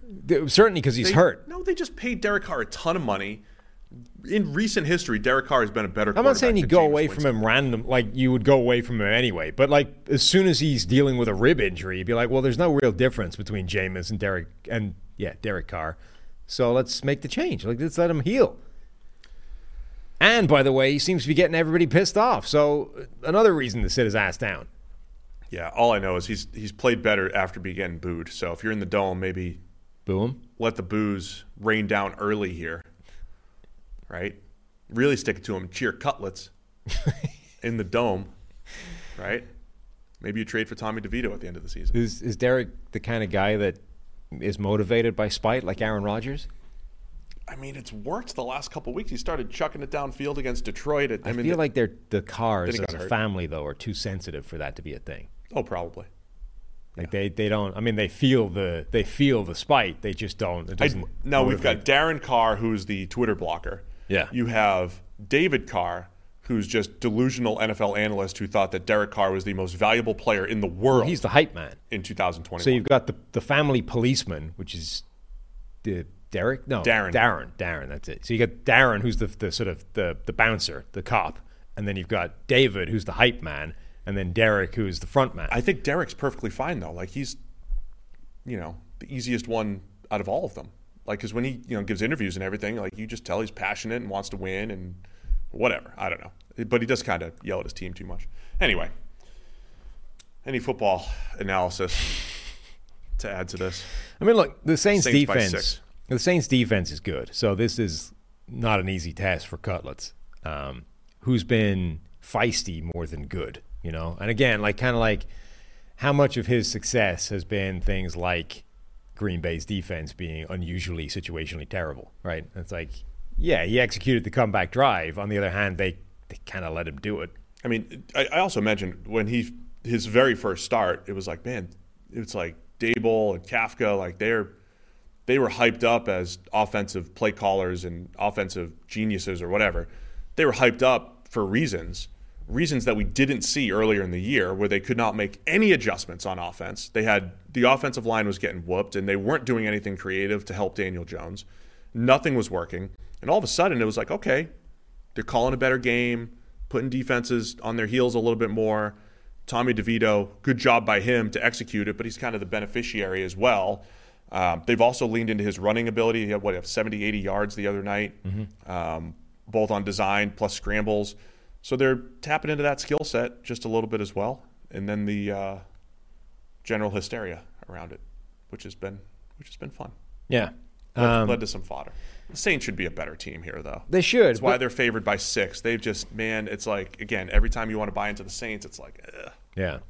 Disappointing. The Giants receivers were good against Green Bay. I think that's a big thing. If those guys can consistently make plays for Cutlets, obviously Jalen Hyatt brings the speed, but Wan'Dale Robinson had a great game with a few big plays good there. Like if that group can coalesce around DeVito, then between that and his rushing ability, and it's very Josh Dobbs like, right? Like he's athletic enough to be able to scramble and make plays and keep the chains going so that he can maybe buy, just enough time to make a few passes to keep the thing moving. That rushing ability is important for him. Like, he is sneaky athletic. The one other thing I'll add here as far as like predicting Tommy DeVito's future, like we don't know what that's going to look like. When a Jake Browning has a breakout game, you're like, okay, he was a very good college quarterback who maybe figured things out. DeVito was this up and down roller coaster ride in college across 2 different schools, and they won some games at Illinois and the whole thing. But like, it's almost like you're expecting that to regress a little bit. You're expecting Brock Purdy to regress, but it's Purdy similar to Browning, where it's like he was a good college quarterback overall. He's a good, like, I don't even know if you say that about DeVito. He just kind of, hit a little run here with the Giants. Yeah. But you got the hype of the Giants versus the Saints, who I hate picking. So where are you going to go in this one? Giants. Yeah. They're on a 3-game win streak with Cutlets here. I hate talking about this. It just makes me so hungry. My mom makes great chicken cutlets. I mean, she just cranks them out, and like when they're fresh off the stuff, oh man, they're so good. And as a man of your dimensions, you got to eat a lot of those. Oh, dude, I crush chicken cutlets. I asked Kelly to make some for me, but then you get the nutritionist too. You get the nutritionist I was just talking about. I mean, she's not in on the, the fried cutlets. Oh, dude, you are going to do so much damage to some Vegas buffets when we go to the Super Bowl. Oh, that's right. Yeah, if we can find a flight that's under $1,000, we can. I can't wait to get out there. Yeah, we'll use that money on the buffets. Oh, it's gonna be great. Super Bowl. We should stay the extra day so we can get one extra buffet. We should fly back on Tuesday. Just splash out and move from the Luxor to the Venetian or something. Go get their buffet. Yes. New York Jets at the Miami Dolphins. Dolphins favored by 8.5 here. I'm looking forward to this one, man. What do we get from Zach Wilson? Is he still centered? Now, I've gone to the chiropractor before. Oh, God. I know you're not a chiropractor fan. Yeah. But they're like, you get moved around. It's like, oh, this leg's longer than that. And you're out. You get what? That's how they get you, right? They're like, oh, this leg's a little bit longer. Let me, you're off center. They're saying you're off center. They're like, oh, now you ask for like confirmation on that, or you just take the guy's word for it? Sure, this leg's longer than the other. I've had some pretty scammy chiropractors. Yeah. The guy I go to over here in Cincinnati, though, made my back feel much better. I had some serious back issues a couple summers ago, and he helped me. Got it. But I had this one guy this is why the podcast is so long. He had the gun. He had like this gun. He'd shoot you with the gun and this and that. It was a big scam. The Theragun thing? It's like a clicker thing. It was weird. It was very weird. He thought he was at like the forefront of all chiropractic work. I don't know. We probably have so many chiropractors that pushing the boundaries of chiropractic science. Do not trash chiropractors. I'm trying to say is you need to go back. So does Zach Wilson get recentered right now? Because he just played a football game, took some hits. He's probably less centered after getting hit. Does he get recentered this week? Do they have the time to recenter him without the time off? Well, it sounded like it needed a break for him to be recentered. So is he only good on 3 weeks rest? Yes. Right? So he's got to take 3 weeks off, or can he bounce back? Is he okay with 6 days rest as we go pitchers? 6 days rest. Right. Did you ever see, there's a video, there's probably a lot of them, but one in particular I've seen of, those videos of chiropractors where they're like slowly, caressing a guy's neck and then, right? And there's a load of those. That's the whole thing, right? There's the video of like construction workers, like contract workers, like caressing a thing of drywall and then being like snapping it in half, and it's just the whole takeoff of the chiropractic thing. It's pretty funny. You go look it up. So they just go through like all different. Yeah, and it's just like a whole bunch of guys in like neon vests and whatever, like clutching a 2x4 and then being like that's good. Snapping it over, just like they were a chiropractor. I mean, just like we've asked for billionaires, we've asked for weathermen or air pilots. If you're a chiropractor, let us know. And then you could track Sam in the comments. Do we need feedback from chiropractors? Not feedback. I just want to know if there's chiropractors that listen, so I know who you're insulting. Oh. I want to know how many of our listeners you insult. I've already done that. Me and Trev had a big thing about it. Oh, you did? Yeah. Sorry, I missed it. All right, talk about the football, Sam. Oh, man, that's part of the intro. That's right. It's a consistent part of the show. You've got Zach Wilson and his recenteredness, and then obviously the other part is you've got the Jets defense going up against Tua and the Miami offense. And injury related, are we getting Tyreek Hill? I mean, he came back into the game with another ankle sprain and another hip drop tackle, by the way, which it wasn't even that was atrocious tackling technique. He just kind of launched himself at him, all four limbs splayed, grabbed hold of his shoulder pads, and then fell forward onto his ankles. They're talking about that tackle today. I mean, that's a whole nother spiel. The NFL has been pushing this tackle technique to prevent head injuries for 10 years. They did a whole youth movement teaching kids how to tackle like this. The NFL over 10 years. The NFL has a tackling problem across the board. Like every single technique they teach is a recipe for injury. Well, so Troy Vincent, they're talking about this today, the competition committee or whoever's meeting right now. They're going to ban this thing next year after spending a decade teaching America how to tackle like this. So this is going to be a 15-yard penalty next year. It's going to be insane. You think, scoring's down this year. It's going to go up by 12 points a game per team next year just by nobody's able to tackle. But they also have this problem where, so you've got that tackle as a problem. You've got the fact that they used to teach, the technique they teach in terms of where you put your head is the exact opposite of where you're supposed to put it in order to avoid concussions. Like the idea of putting your head across the body so that you get more of your body in the way basically means you get kneed in the head all the time, right? It's literally the opposite place. Rugby teaches cheek to cheek, right? This cheek against this cheek, ass cheek to stop your head getting run over by a dude's hips or knees, right? The NFL doesn't do that. In fact, they teach the opposite. But now you're in this world where, all right, we're going to outlaw this tackle, we're going to outlaw that tackle. There's 3 or 4 different ways of taking a guy down that are all going to be illegal, and we have no way of actually teaching them the difference because we don't practice enough. So you can't do what you do in other sports and we need to change everybody's tackling technique because you don't have the practice time anymore. You should be on the competition committee. 100%. And one other thing. How does Tyreek Hill have what seems to be a season-ending injury every single week? Yeah. Every single week. I had made this comment about Mike Evans recently. He's been better. But Mike Evans would always come up limping or something. Tyreek really does this every week, and everybody's like, oh, no, he blew a hamstring. And it's no, he's back in 10 But this was another one that was supposed to be a high ankle injury. They tape him up, and he's like, this really hurts. And then apparently a text from his wife or fiance or whatever it was get the hell back out there. And he runs out and immediately looks like Tyreek Hill again. It's what the hell? Have the last 10 years of high ankle sprains just been people being, too cowardly to just get on the field and play through it? Soft. The old days, they were soft. Now, apparently, the young players are playing through it. Maybe it's the advances in tape technique that have just allowed the high ankle sprain and now just be a pain threshold thing. Anyway, last time they played, we saw a pick 6 on a Hail Mary. Well, we saw the Tim Boyle game, yeah. Tim Boyle game. The Jets' defense against the Miami offense, it is a great battle. We did see the value of Tyreek Hill when he's not healthy or not on the field. Yeah. Things do completely change. It's different. I know the Tua people. They're coming off of Reddit for a little bit here to show up and give me some on-off splits for Tua with and without Tyreek Hill. I know the stats are still good this year. They are, but there is a noticeable difference when you don't have Tyreek Hill, because even he gets out there and runs a deep out, and all of a sudden Tua's precision. There is something to. Not only do they get open better, good receivers get open more, they also kind of induce the quarterback to make better throws. It is crazy how it works. I looked this up at one point, the Tom Brady's big-time throw rate thrown to Gronk or Big Ben Roethlisberger thrown to Antonio Brown.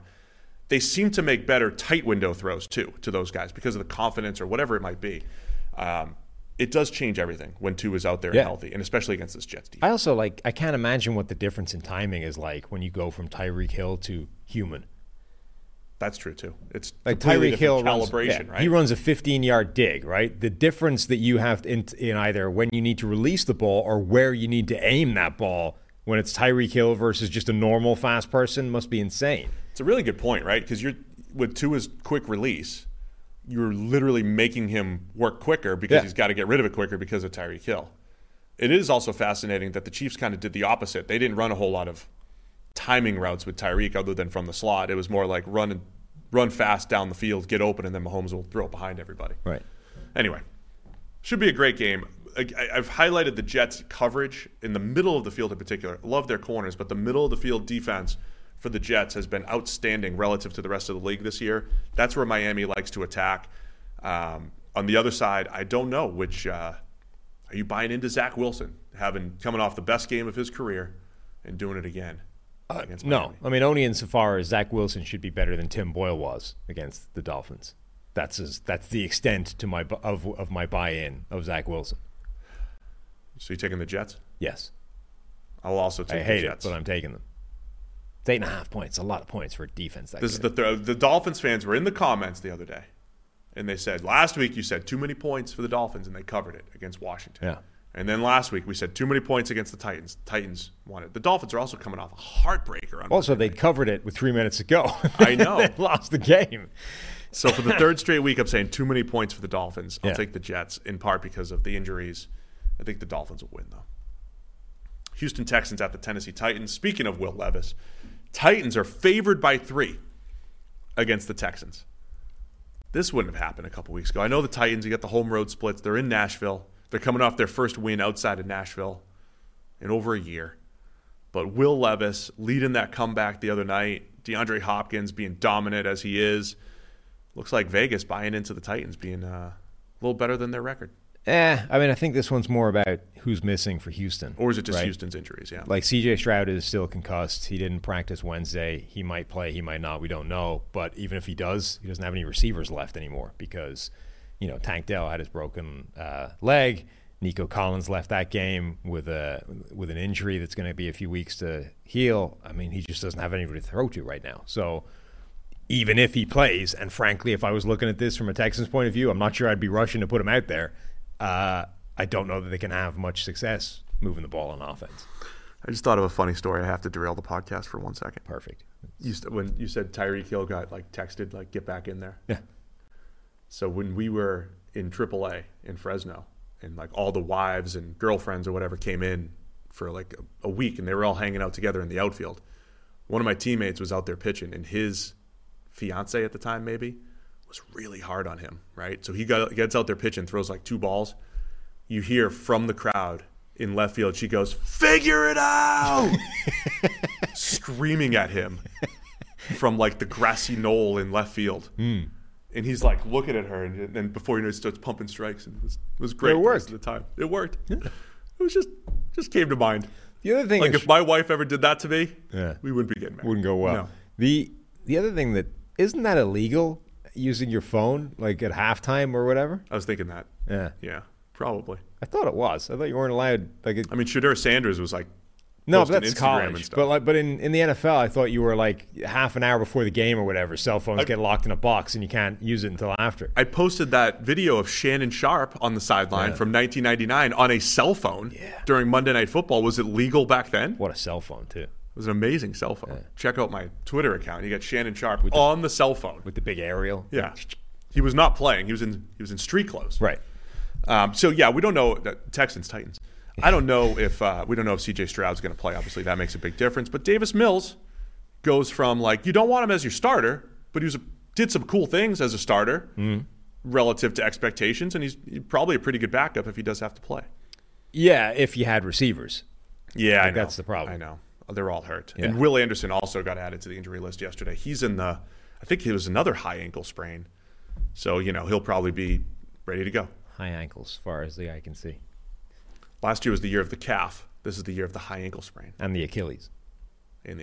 Basically, it's all lower leg injuries. Right. Nobody's heard a pec all year. But I think it's because of the practice time. You cut practice time. These guys are hurting. I think they need to temper their lower legs. All I'm saying is everything that the NFL and the NFLPA has done over the last 10 years, everything that they've done to make the game better was oh, this is a good idea. All of the unintended consequences. It's let's create late hits, the headshots and everything. Headshots led to hip drop tackles. We don't want headshots. We create hip drop tackles. Now we got to get rid of those. Now we're going to have no tackles. No tackles. Right? Just nobody's allowed to tackle anymore.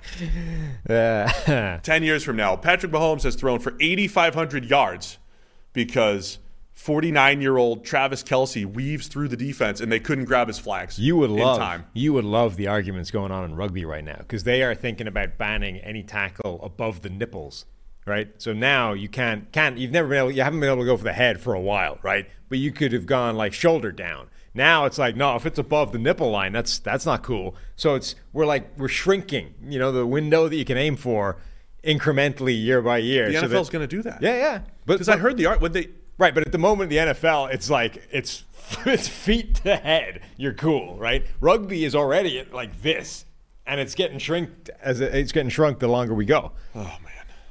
Anyway, this show is going to break records. It's going to be our longest ever. No, we're just going to start picking games. I'm sorry if your team gets neglected. We're just picking games now. Let's go. Texans, Titans, make a pick here. By the way, Will Levis is must-see TV. Got to watch Will Levis. He's getting scolded by Vrabel for being a psycho. He's just dropping his shoulder and laying into. Again, the NFL's going out of their way to protect quarterbacks. And Will Levis is out there like paying homage to 90s fullbacks. Can you imagine how upset Tom Brady is watching Will Levis play football? That's not what he's upset about. Of course it is. He's like, these people out here not protecting themselves, like risking everything. He's upset. He's like, what are you doing? How are you going to stay trying to run over Jalen Ramsey? I'm telling you, we're getting into a great area where Levis has some Josh Allen in him, playing style-wise. Sam Howell has some Josh Allen in him. We're just going to get exciting football. Fun. It's crazy and ill-advised, but it's fun. Yes. And this is, Vrabel's not happy with it. Like, he's like, I'm going to have to show him some videos of quarterbacks not getting run the hell over. They said they were showing him videos of QBs sliding. Yeah. That didn't work. Uh-huh. So now we're going to show him videos of QBs getting killed, basically. So, I mean, the running over Ramsey thing was one thing. Trying to tackle the defensive tackle that you just threw a pick to in the end zone, like he'd already scored at this point, was way more egregious. Either way, Levis is fun to watch. All right. Highest graded game of his career, and a lot of it came in crunch time, throwing the ball down the field and getting DeAndre Hopkins involved. He's got a big-time throw rate of almost 6%. Turnover-worthy play rate's high as well. But, yeah, Levis is going to be – he's going to be entertaining because I think he's got that volatility that could, any given week, put up a ton of points and create a lot of big plays. I think this is a Houston Oilers throwback game as well, which means Titans win. So it's the Battle of Houston. Who owns the Oilers? They're trying to stick it to the Texans here? Yeah, I think so. We're the real Houston? We're the real Oilers? Somebody in the chat says, they aren't supposed to have phones in jail either. Not sure that's quite the same logic, but I appreciate where you went with that. Should the Texans should also wear Oilers throwbacks? They should go with the blue versus the white. They'll get a cease and desist. Like, didn't that Houston, the Oilers, the Titans, sent a cease and desist to the University of Houston because they're like, same color. Yeah, they were running this like homage, color scheme, and they were like, no, that's too close. You can't do it. I see what you're doing there with your no Oilers labeling, but clearly Oilers colors. We own that, not you. Anyway, Titans. Yeah, I'll take the Titans as well. Throwbacks. If Stroud plays, I might want to flip my pick, but I'll let you know on Sunday. We're taking the Titans to cover the 3. Yeah. All right, we're going fast here. Rest 7 more games, whatever it is. Chicago Bears at the Cleveland Browns. Browns favored by 3. Browns are down their top 3 offensive tackles now. Yep. Already out. Jack Conklin, Jedrick Wills, and DeJuan Jones all out. We also have Obo Okoronkwo, torn pec. I think he's out for the season. Right after me saying no one had torn a pec. You're right. Somebody else went down with a pec as well. Maybe all the wasn't injuries. true when I said it. It's just all the injuries. Yeah. It's all the same. Meanwhile, the Bears defense playing great. Every now and again, coming out of a 2.5-hour show, I'm like, man, I really left a lot of the cutting board there. I did forget to mention how great Montez Sweat played on Sunday against the Lions. Beat Taylor Decker for a couple pressures, including a sack. He's been playing great. A lot of people are using the without cutoff since Montez Sweat showed up. The Bears defense is great. I definitely think that's noisy and not necessarily predictive of the future. However, Sweat has been playing pretty well for the Bears here. Yeah, absolutely. Keep an eye on, especially against whoever's going to be playing tackle now for the Browns. Whoever. It's Jerron Christian, right, at left tackle, and not Hubbard. Is it Hubbard? Hudson, that's it. All James right. Hudson. And he was so that's not great. With Joe Flacco at quarterback. Yeah, I mean, it does feel like a potential weakness. That being said, like the Bears, okay, Montez Sweat is a good player, but it's still, if you had to pick a team to play 2 backup tackles against, they'd be one of your top 5, right? Yeah. Yeah. So, Cleveland's defense is still nasty even without Okoronkwo. Myles Garrett looks back to his best. Again, what the hell is with people this year? It's like massive season-long crippling injuries derail them for like a week, and then they're back to being Defensive Player of the Year. Like, we've had Trey Hendrickson, Myles Garrett, Max Crosby all have like what looks like a disastrous injury, and it made them play worse, but not bad, just like not great for a week. And then the next week, it's like, no, I'm good now. Defensive Player of the Year again. We've got incredible recovery drugs. I don't know. I'm posing the question. I'm just saying a lot of people are recovering a lot quicker, it seems. Random testing, maybe. Yeah. Now you're suggesting. Well, I mean, you're suggesting the random, HGH or something. The random testing that clearly isn't random, where a guy has a good game, they get a letter saying, hey, you've been selected for the random test. That's anecdotal. I'm just saying maybe the random testing might want to focus on the players that are like good to go after 2 weeks after hearing a pop in a shoulder or a knee or a bicep or whatever. The testing thing is all anecdotal. That's people complaining.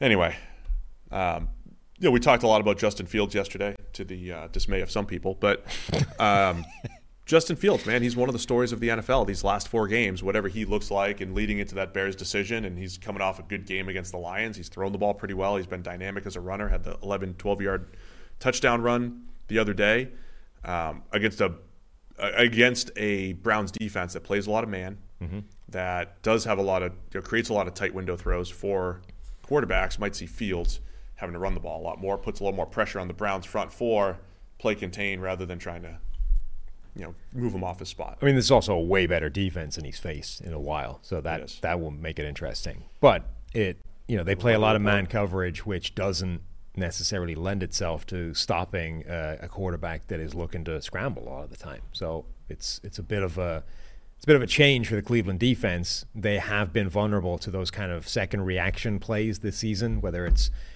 designed as misdirection part of the offense, reverses, that kind of thing, or whether it's simply a quarterback scrambling in a place he's not supposed to be going. So that dynamic is pretty interesting. And then it's like, how successful can Flacco be attacking a defense that is much more run-of-the-mill vanilla, but he doesn't have any tackles. Do you think Joe Flacco can keep it up? Last time we saw him have a good 2-week stretch, I think with the Jets earlier in the year, once he hit week 3, it was like, he came back down to earth. I mean, he's grading at 66 over the last couple weeks. Even like the raw stats aren't great, but he's had 5 touchdowns in 2 weeks. Like I said the other day, a lot of those were bad defense. Yeah, as well. I mean, look, I think the thing for Flacco is, can he have a game that doesn't have a back-breaking turnover / mistake? He had one of last week. He avoided a ridiculous throw to a safety randomly the week before he didn't, right? I honestly think that's kind of what Joe Flacco's games come down to. He'll move the ball. He'll have success. He'll put up some numbers. But can he avoid that ridiculous turnover that's going to put them in a hole and give a possession away? Because that might be the difference in this type of game between winning and losing. All right, Cleveland favored by 3 at home. I have not been able to get. Do you have the weather there? Oh, the weather? Give me 1 second. The weather for this game, according to PFF Greenline, 45 degrees, overcast, so 8/8 cloud cover, and that's it. I'm disappointed in the weather this week. We have games in Cleveland, in Green Bay, and in Buffalo, and it's all just 40s and clear. Why is that disappointing? It's December. I want some weather. I only want snow.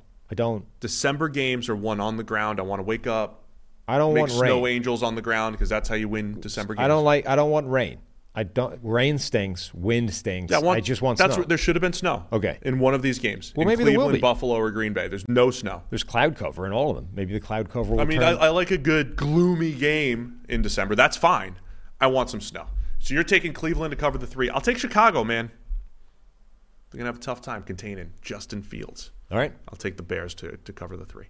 Falcons at the Panthers. Falcons favored by 3 here. Falcons are 6-7. Tied with the Bucs and the Saints in the NFC South, and of course the Panthers. They have 1 win, and they're destined to give the Bears the number 1 overall pick.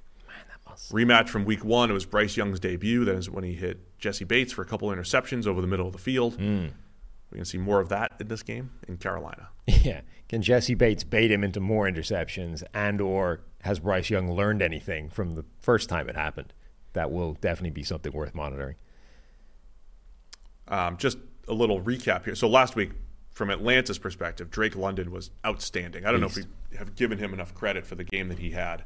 But it keeps getting us back into this position. If they can get more consistent quarterback play, they have all the pieces to make a run here. Bryce Young is closing in on, it's one of the worst rookie seasons we've seen from a grading standpoint, 49.1. Really is.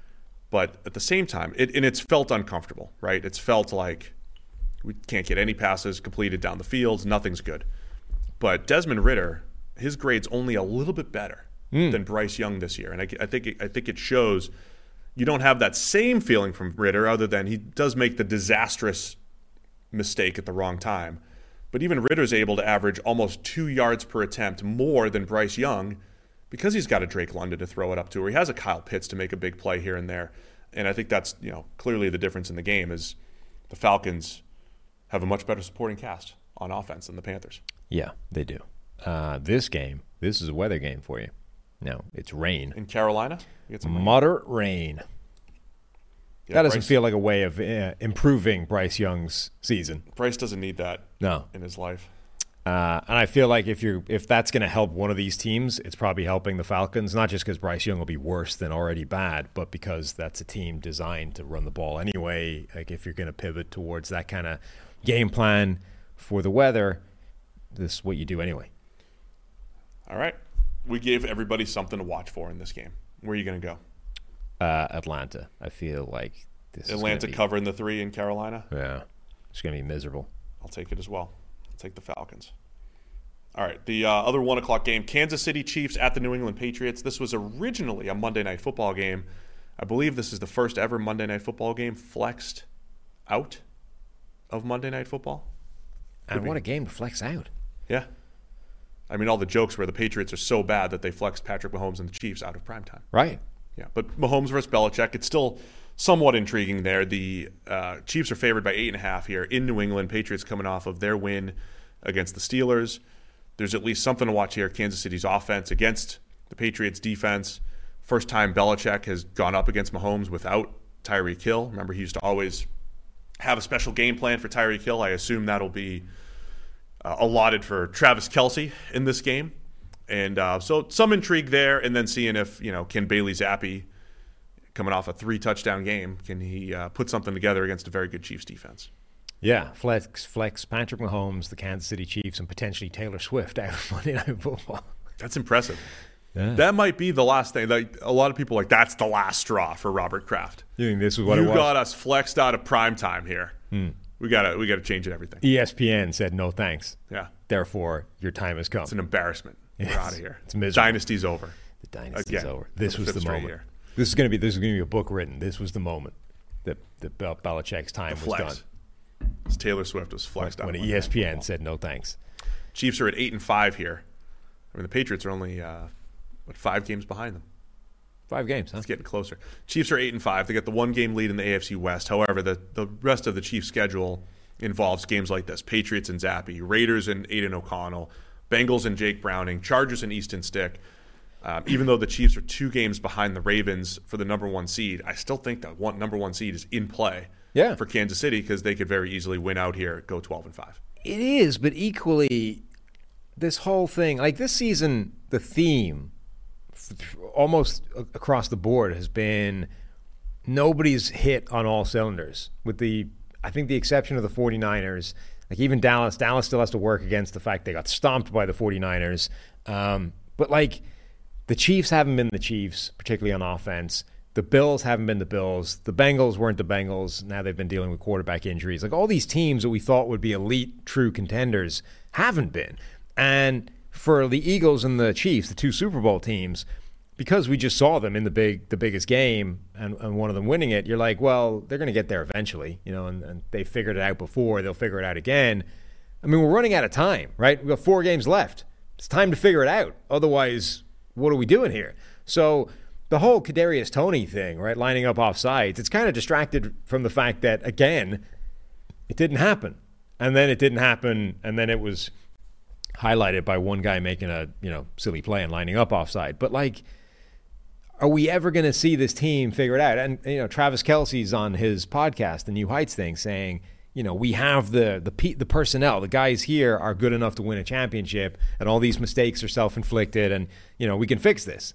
I kind of agree. I think they can, but they're running out of time to actually do it. And this is another game where, the Patriots might be a bit of a laughingstock this season. They still do have a good defense, though. So that side of the ball could be competitive, for sure. And again, I always view this when there's 8-9 point spreads. It's like, all right, how could you keep this close? Chiefs' defense has not been great from a run game. They haven't been great stopping the run. They've been excellent from a pass game perspective, keeping QBs off balance, other than maybe Jordan Love a couple weeks ago. But if New England gets into that grinded out run game where Zeke's getting his 3, 4, 5 yards, playing good defense, you might be able to get a close game here. The Chiefs they've only scored more than 21 points in 5 games this year out of 13. And so, if you look at, a lot of people are talking about the Chiefs and like the personnel moves to put this group of receivers out there. It's literally Rashee Rice for Juju Smith-Schuster. That's the difference in personnel moves last year to this year. But last year, the receivers played better, and Mahomes played better, and they called better. Like, everything was better last year across Kansas City. They hit a couple little, bumps in the road here and there, but overall, it was a pretty dominant season for the Chiefs from start to finish. And so, that carried into the playoffs. So that's the concern here, is they haven't figured it out offensively. I think Mahomes has certainly played better than the stats have showed. This is the first time in his career I think that's the truth, right? The first time in Mahomes' career, because again, there was a game against New England a few years ago where he had like a 45 grade and a passer rating of 110 because he had tap passes and yards after the catch. And it's the first time in Mahomes' career I think he's playing better than the stats. It used to be the other way around. And I think that all can start catching up to the Chiefs, where the offense is just not producing. Or maybe to that point, it's like maybe they just start catching the ball a little bit better. I think the drops are still a little overrated. It's the down to down. It's not just one drop here and there. It's the down to down. It's just so inconsistent from a pass game perspective for the Chiefs. But I think things like those, you've always sort of been of the opinion of things like drop passes are not a big deal. You can overcome those. The getting open part is more important. I think generally that's been true. But because of this current trend of defenses fighting back and offense becoming less efficient, any negative is becoming a bigger thing. Yeah. So I think taking a sack is a bigger problem than it used to be. Getting a holding penalty is a bigger problem than it used to be. Dropping a football is a bigger problem than it used to be, because all of these negatives are harder to overcome in the next 2 downs because we're already struggling to complete these passes. So I think we're in this world now where any inefficiency within your offense, and right now the Chiefs are dealing with them everywhere, right? You've got penalties all over the place from lining up wrong, or Jawan Taylor getting pinged for everything he's doing. You've got people dropping the football. You've got fumbles from receivers. Like, all of these things are happening, and they can't overcome them anymore the way they used to be able to. Like, Mahomes is not able to do that on his own, or just Mahomes and Kelce, and eradicate all those negatives. So either they need to stop making that volume of negative plays, or something fundamental needs to change about how explosive they can be. I didn't look it up. I apologize. But Mahomes' grade against the Patriots has not been great through the years from what I remember. They haven't played in a couple of years. But the grade itself wasn't great, but the production was good. Right. If that continues, again, they don't have the playmakers to overcome that. So there is a world where Belichick and New England have some success, and maybe they could keep this into a little bit closer game. So 8.5 here for the Chiefs in New England on the road. Another game where there's no weather, man. It's in the 40s, and it's clear, and it's fun. Normal football weather. It's overcast. It'll be overcast. That's 8/8. It's a dreary December Sunday afternoon. It's not 0/8. It's 8/8 cloudy. 8/8 cloudy. Where are you going with this one? Chiefs by 8.5 in New England. That's a lot of points for an offense struggling as much as they are. I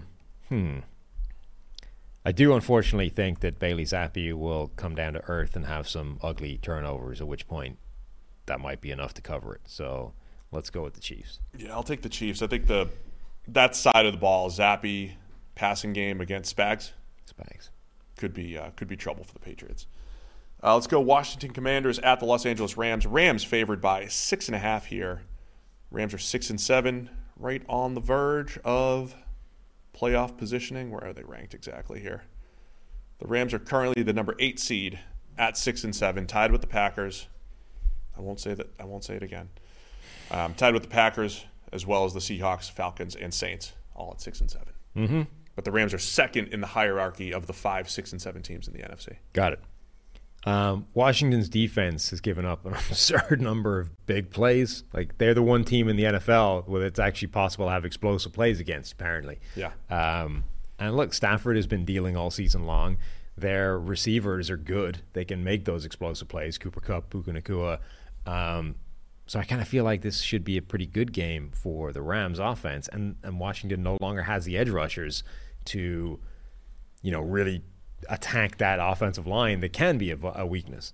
Yeah, we're talking fun Stafford. We're talking, I think, a healthier Cooper Kupp over the last few weeks, looking better. Puka Nacua making his big plays. I think there should be some big plays to be made here with the Commanders and the Rams. We usually spend our Commanders time talking about Sam Howell. I think he's come back down to earth a little bit in recent weeks. And look, it'll be a new regime there in Washington. They'll have some decisions to make around Sam Howell. I think he's still been intriguing. But where do you stand now as we get into the last 4 games of the season here with Sam Howell? On Howell? Yeah, I mean, he hasn't played as well recently as he was playing earlier in the season. I still think it's reasonably encouraging that I think the sack thing is better than it used to be. Like, that part of his game has stayed relatively constant in terms of better than it was. He's not taking 9 sacks a game. He's not taking 6 sacks a game. He's taking 3 or 4, which is still not good, but it's better. And I think that is still his biggest weakness or his biggest weak area. But the big plays have dried up. Like, earlier in the season, he was leading the league in big-time throws. He went 2 games without any and had 1 against the Dolphins. That needs to stay. Like, he needs to have those in his game for Sam Howell to be intriguing. Otherwise, he's just a quarterback with weaknesses that isn't making big plays. Like, the whole selling point on Sam Howell is, yeah, there's going to be some bad in there, but he's going to sling the ball around the place. He's going to make a bunch of big-time throws. He can offset, a sack there that he shouldn't have taken, or a turnover-worthy play that shouldn't be there, with a couple of bombs and flip the field and yada yada. Right? It's like a poor man's version of Josh Allen. But if the big plays aren't there, then you're just a not great quarterback. 2 more quick things to highlight here. Kobe Turner for the Rams, now the second highest graded defensive player on the Rams behind Aaron Donald. So the rookie defensive tackle, drafted in the 3rd round, 90th overall by the Rams. Both of us liked him a lot coming out of college. He's on a bit of a stretch here, grading at 78 or better as a pass rusher. So keep an eye on Kobe Turner as he develops here in the second half of the year. And just the overall job that Sean McVay has done with the Rams, their run game. Kyron Williams, we already said on our Prize Picks lineup, we got him going more on his rushing total.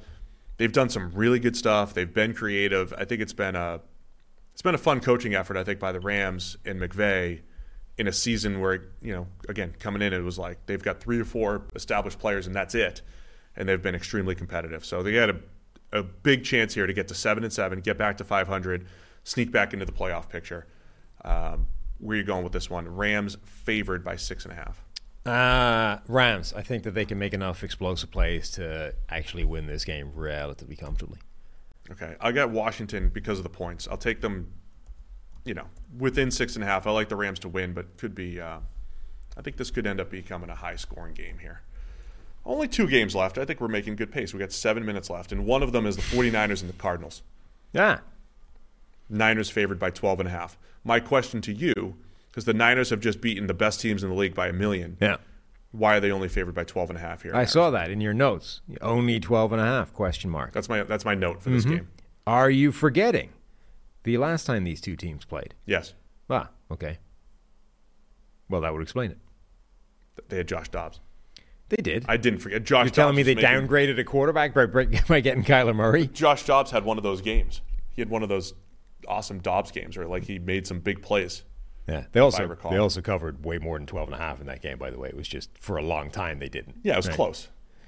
But yeah, the Niners, they're cooking. Now, I mean, you could say, hey, the Niners they played a division game. It was multiple games against the Seahawks. It was the Eagles. There was all these huge games. That there'll be a letdown here. No, I mean, I think you're right. Like that offense looks unstoppable when everybody's healthy. It genuinely does. We just talked about how hard it is for everybody to create explosive plays. Well, they're creating explosive plays everywhere at all levels of the defense with any type of pass. It's insane.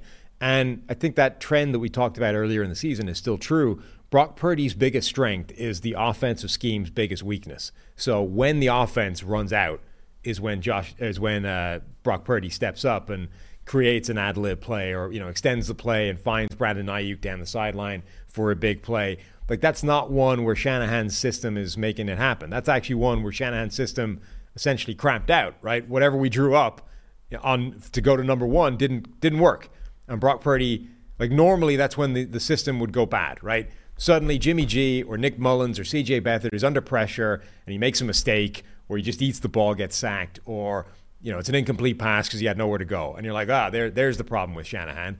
Now that's when Purdy steps in and goes, I'm good. I can buy time for a little bit and find Brandon Ayuk down the field and we still have an explosive.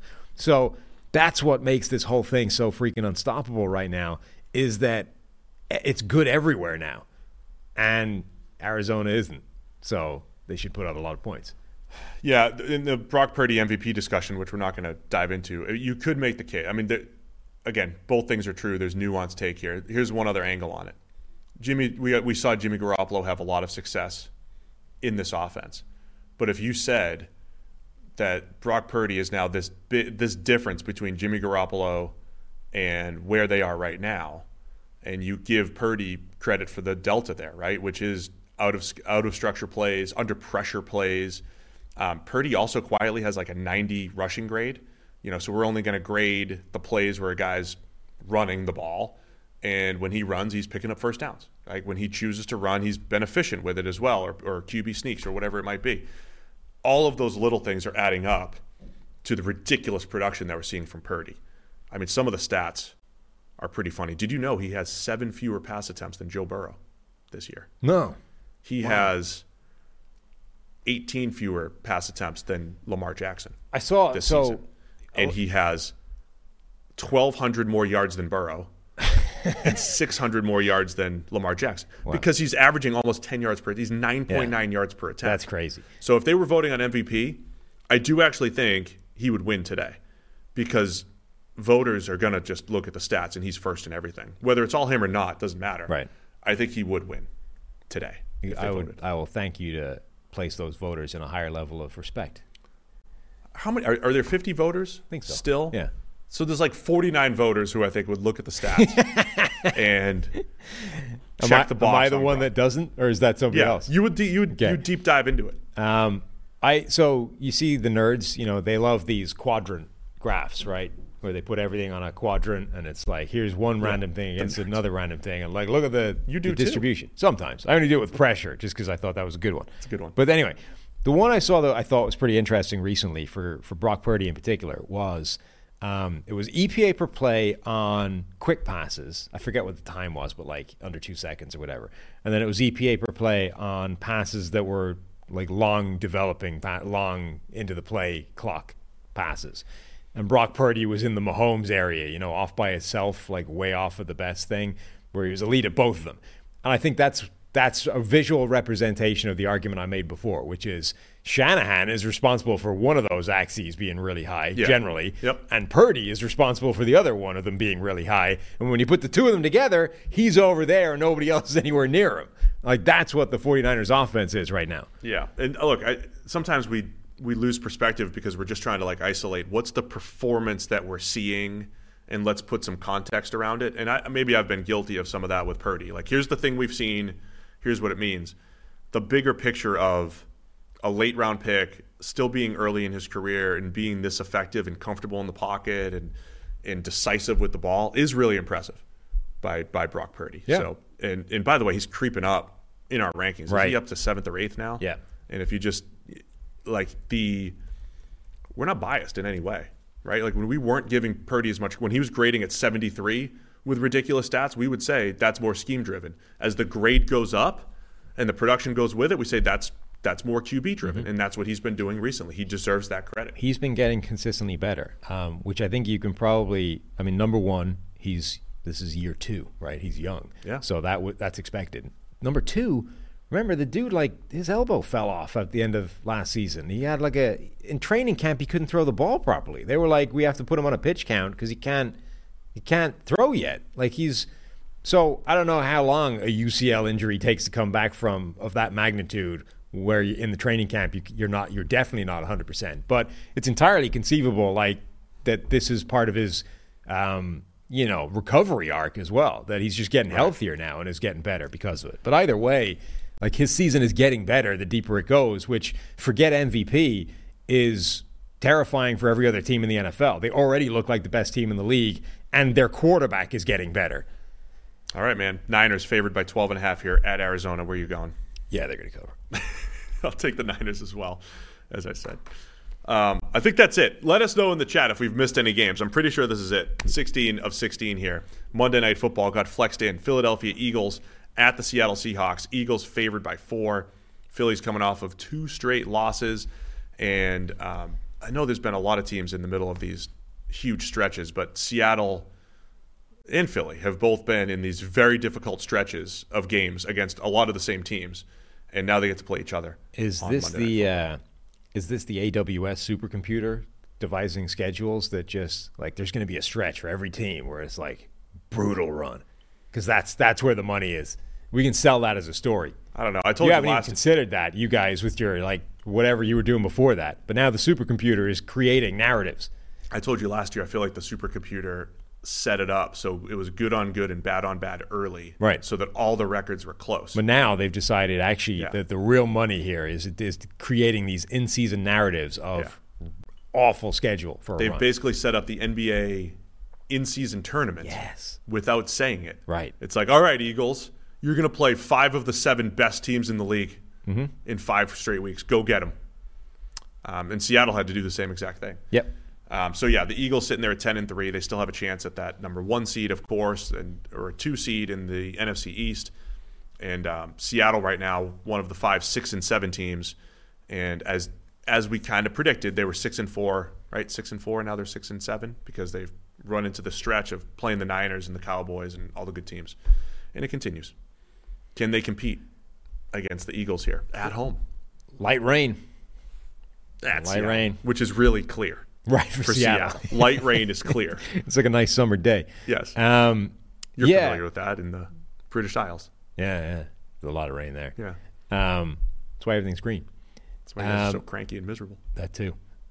So, 2 things in this game. Number 1, this is the first game in a while the Eagles have more rest than the other team. They went on a run of like 3 or 4 games straight where they were out there like a day less than everybody else, or like a time difference less.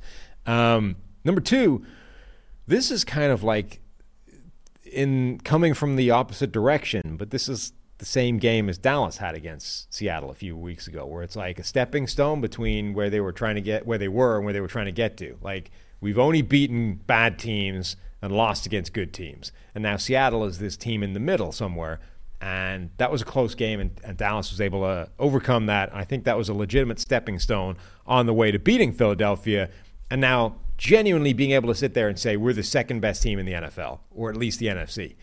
Now you've got Philadelphia, who were, or at least maybe thought themselves, the number 1 team in the NFC and maybe NFL.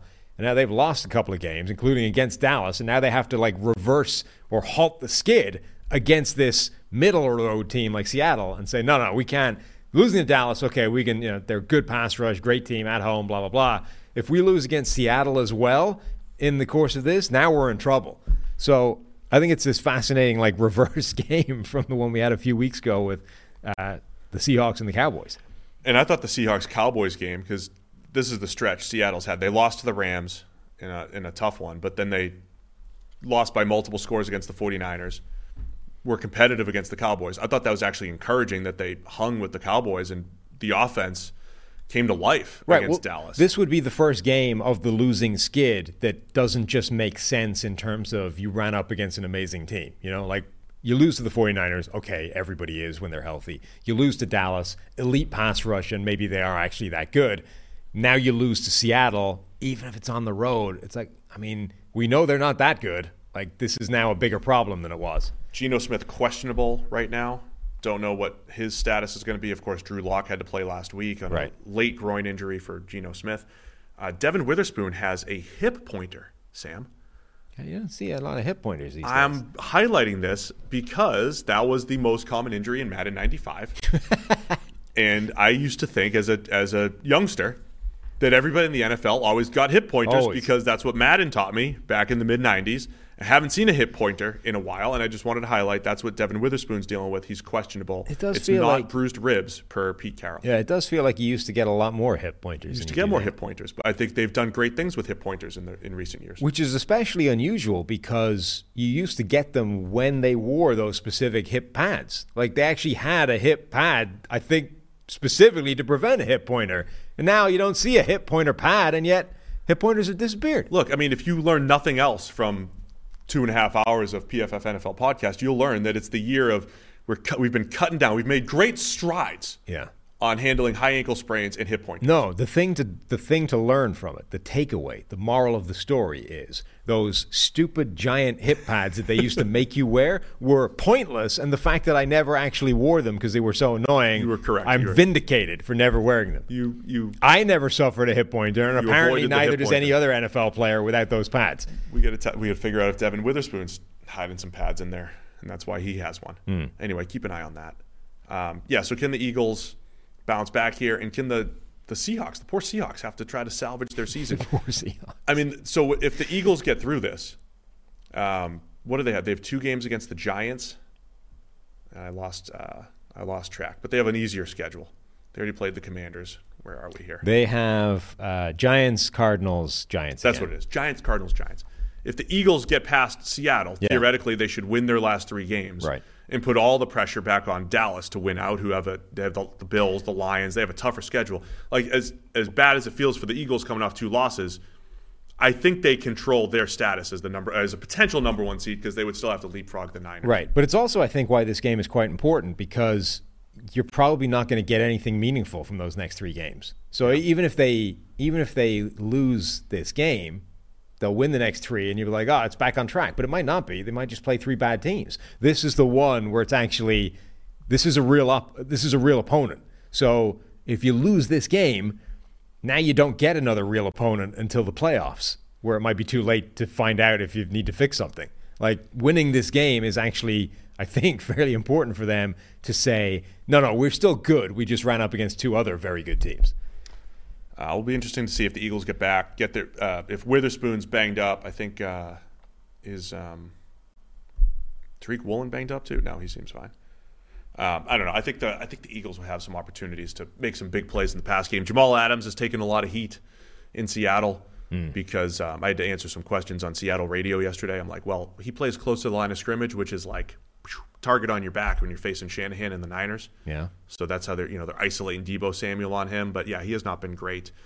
Back 7 for Seattle outside of Devin Witherspoon, basically a big question mark. So I think the Eagles will have some big plays to be had there. Yeah, I think the purpose of Jamal Adams has kind of gone away in recent years. Like he started off as this, not even jack of all trades, but like a guy that could play anywhere within that Jets defense, right? Be deep free safety, be at the line of scrimmage, cover anything you needed him to, and then obviously they traded for him for a couple of first-round picks, and injuries have been a big problem, but he's just not – he doesn't have a spot anymore in a defense. Like, he's basically playing linebacker, but he isn't a good linebacker. Yeah. So it's like, well, what is this? All right, man, Eagles favored by 4 in Seattle here. Not sure on Geno Smith or Drew Lock. By the way, Drew Lock had 4 turnover-worthy plays last week against the Niners. So, something to keep an eye on there. Yeah, I mean, I can't.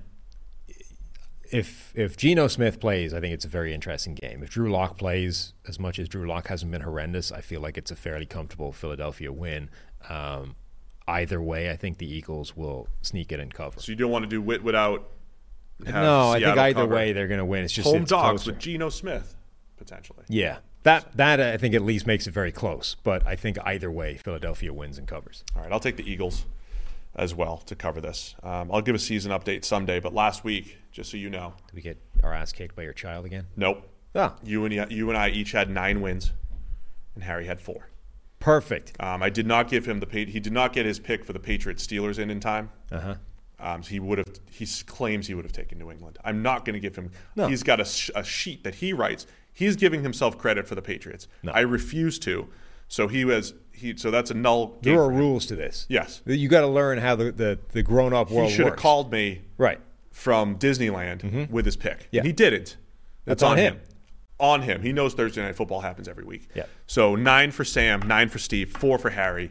Eat that, 8-year-old. What is he? 8 or 7? He's 8. Tell me, he's your child. Lost track for a minute. You're saying there are He's rules to this. This is the way the grown-up world works. You're going to have to suffer the consequences.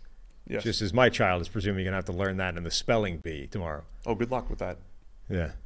Can you spell the words that she has to? No, certainly not Popocatépetl. Is she good at it? What is it? What word? Popocatépetl? Oh. It's a mountain. Perpendicularity? That too. That's easy. I have to think about that word every time I say it because nobody's ever said it out loud before. It rolls off the tongue. Perpendicular makes sense. Perpendicularity only exists because people have decided it needs to have like a noun state. You can add larity to any word. That's what I mean. Yeah. But that's why the word exists. It's because somebody has just decided that part, like it needs to have that noun state. Like perpendicular, people say it's part of, it describes something. Perpendicularity? No. That you've just invented that. It's not a word that people use. It's fake. It's a fake word. Well, you better, as long as you could spell it tomorrow, or at least Scout can. Along with Popocatépetl. That's it. I'm going to stop hitting the table. We're out of here. You can review Thursday Night Football tomorrow. Enjoy that.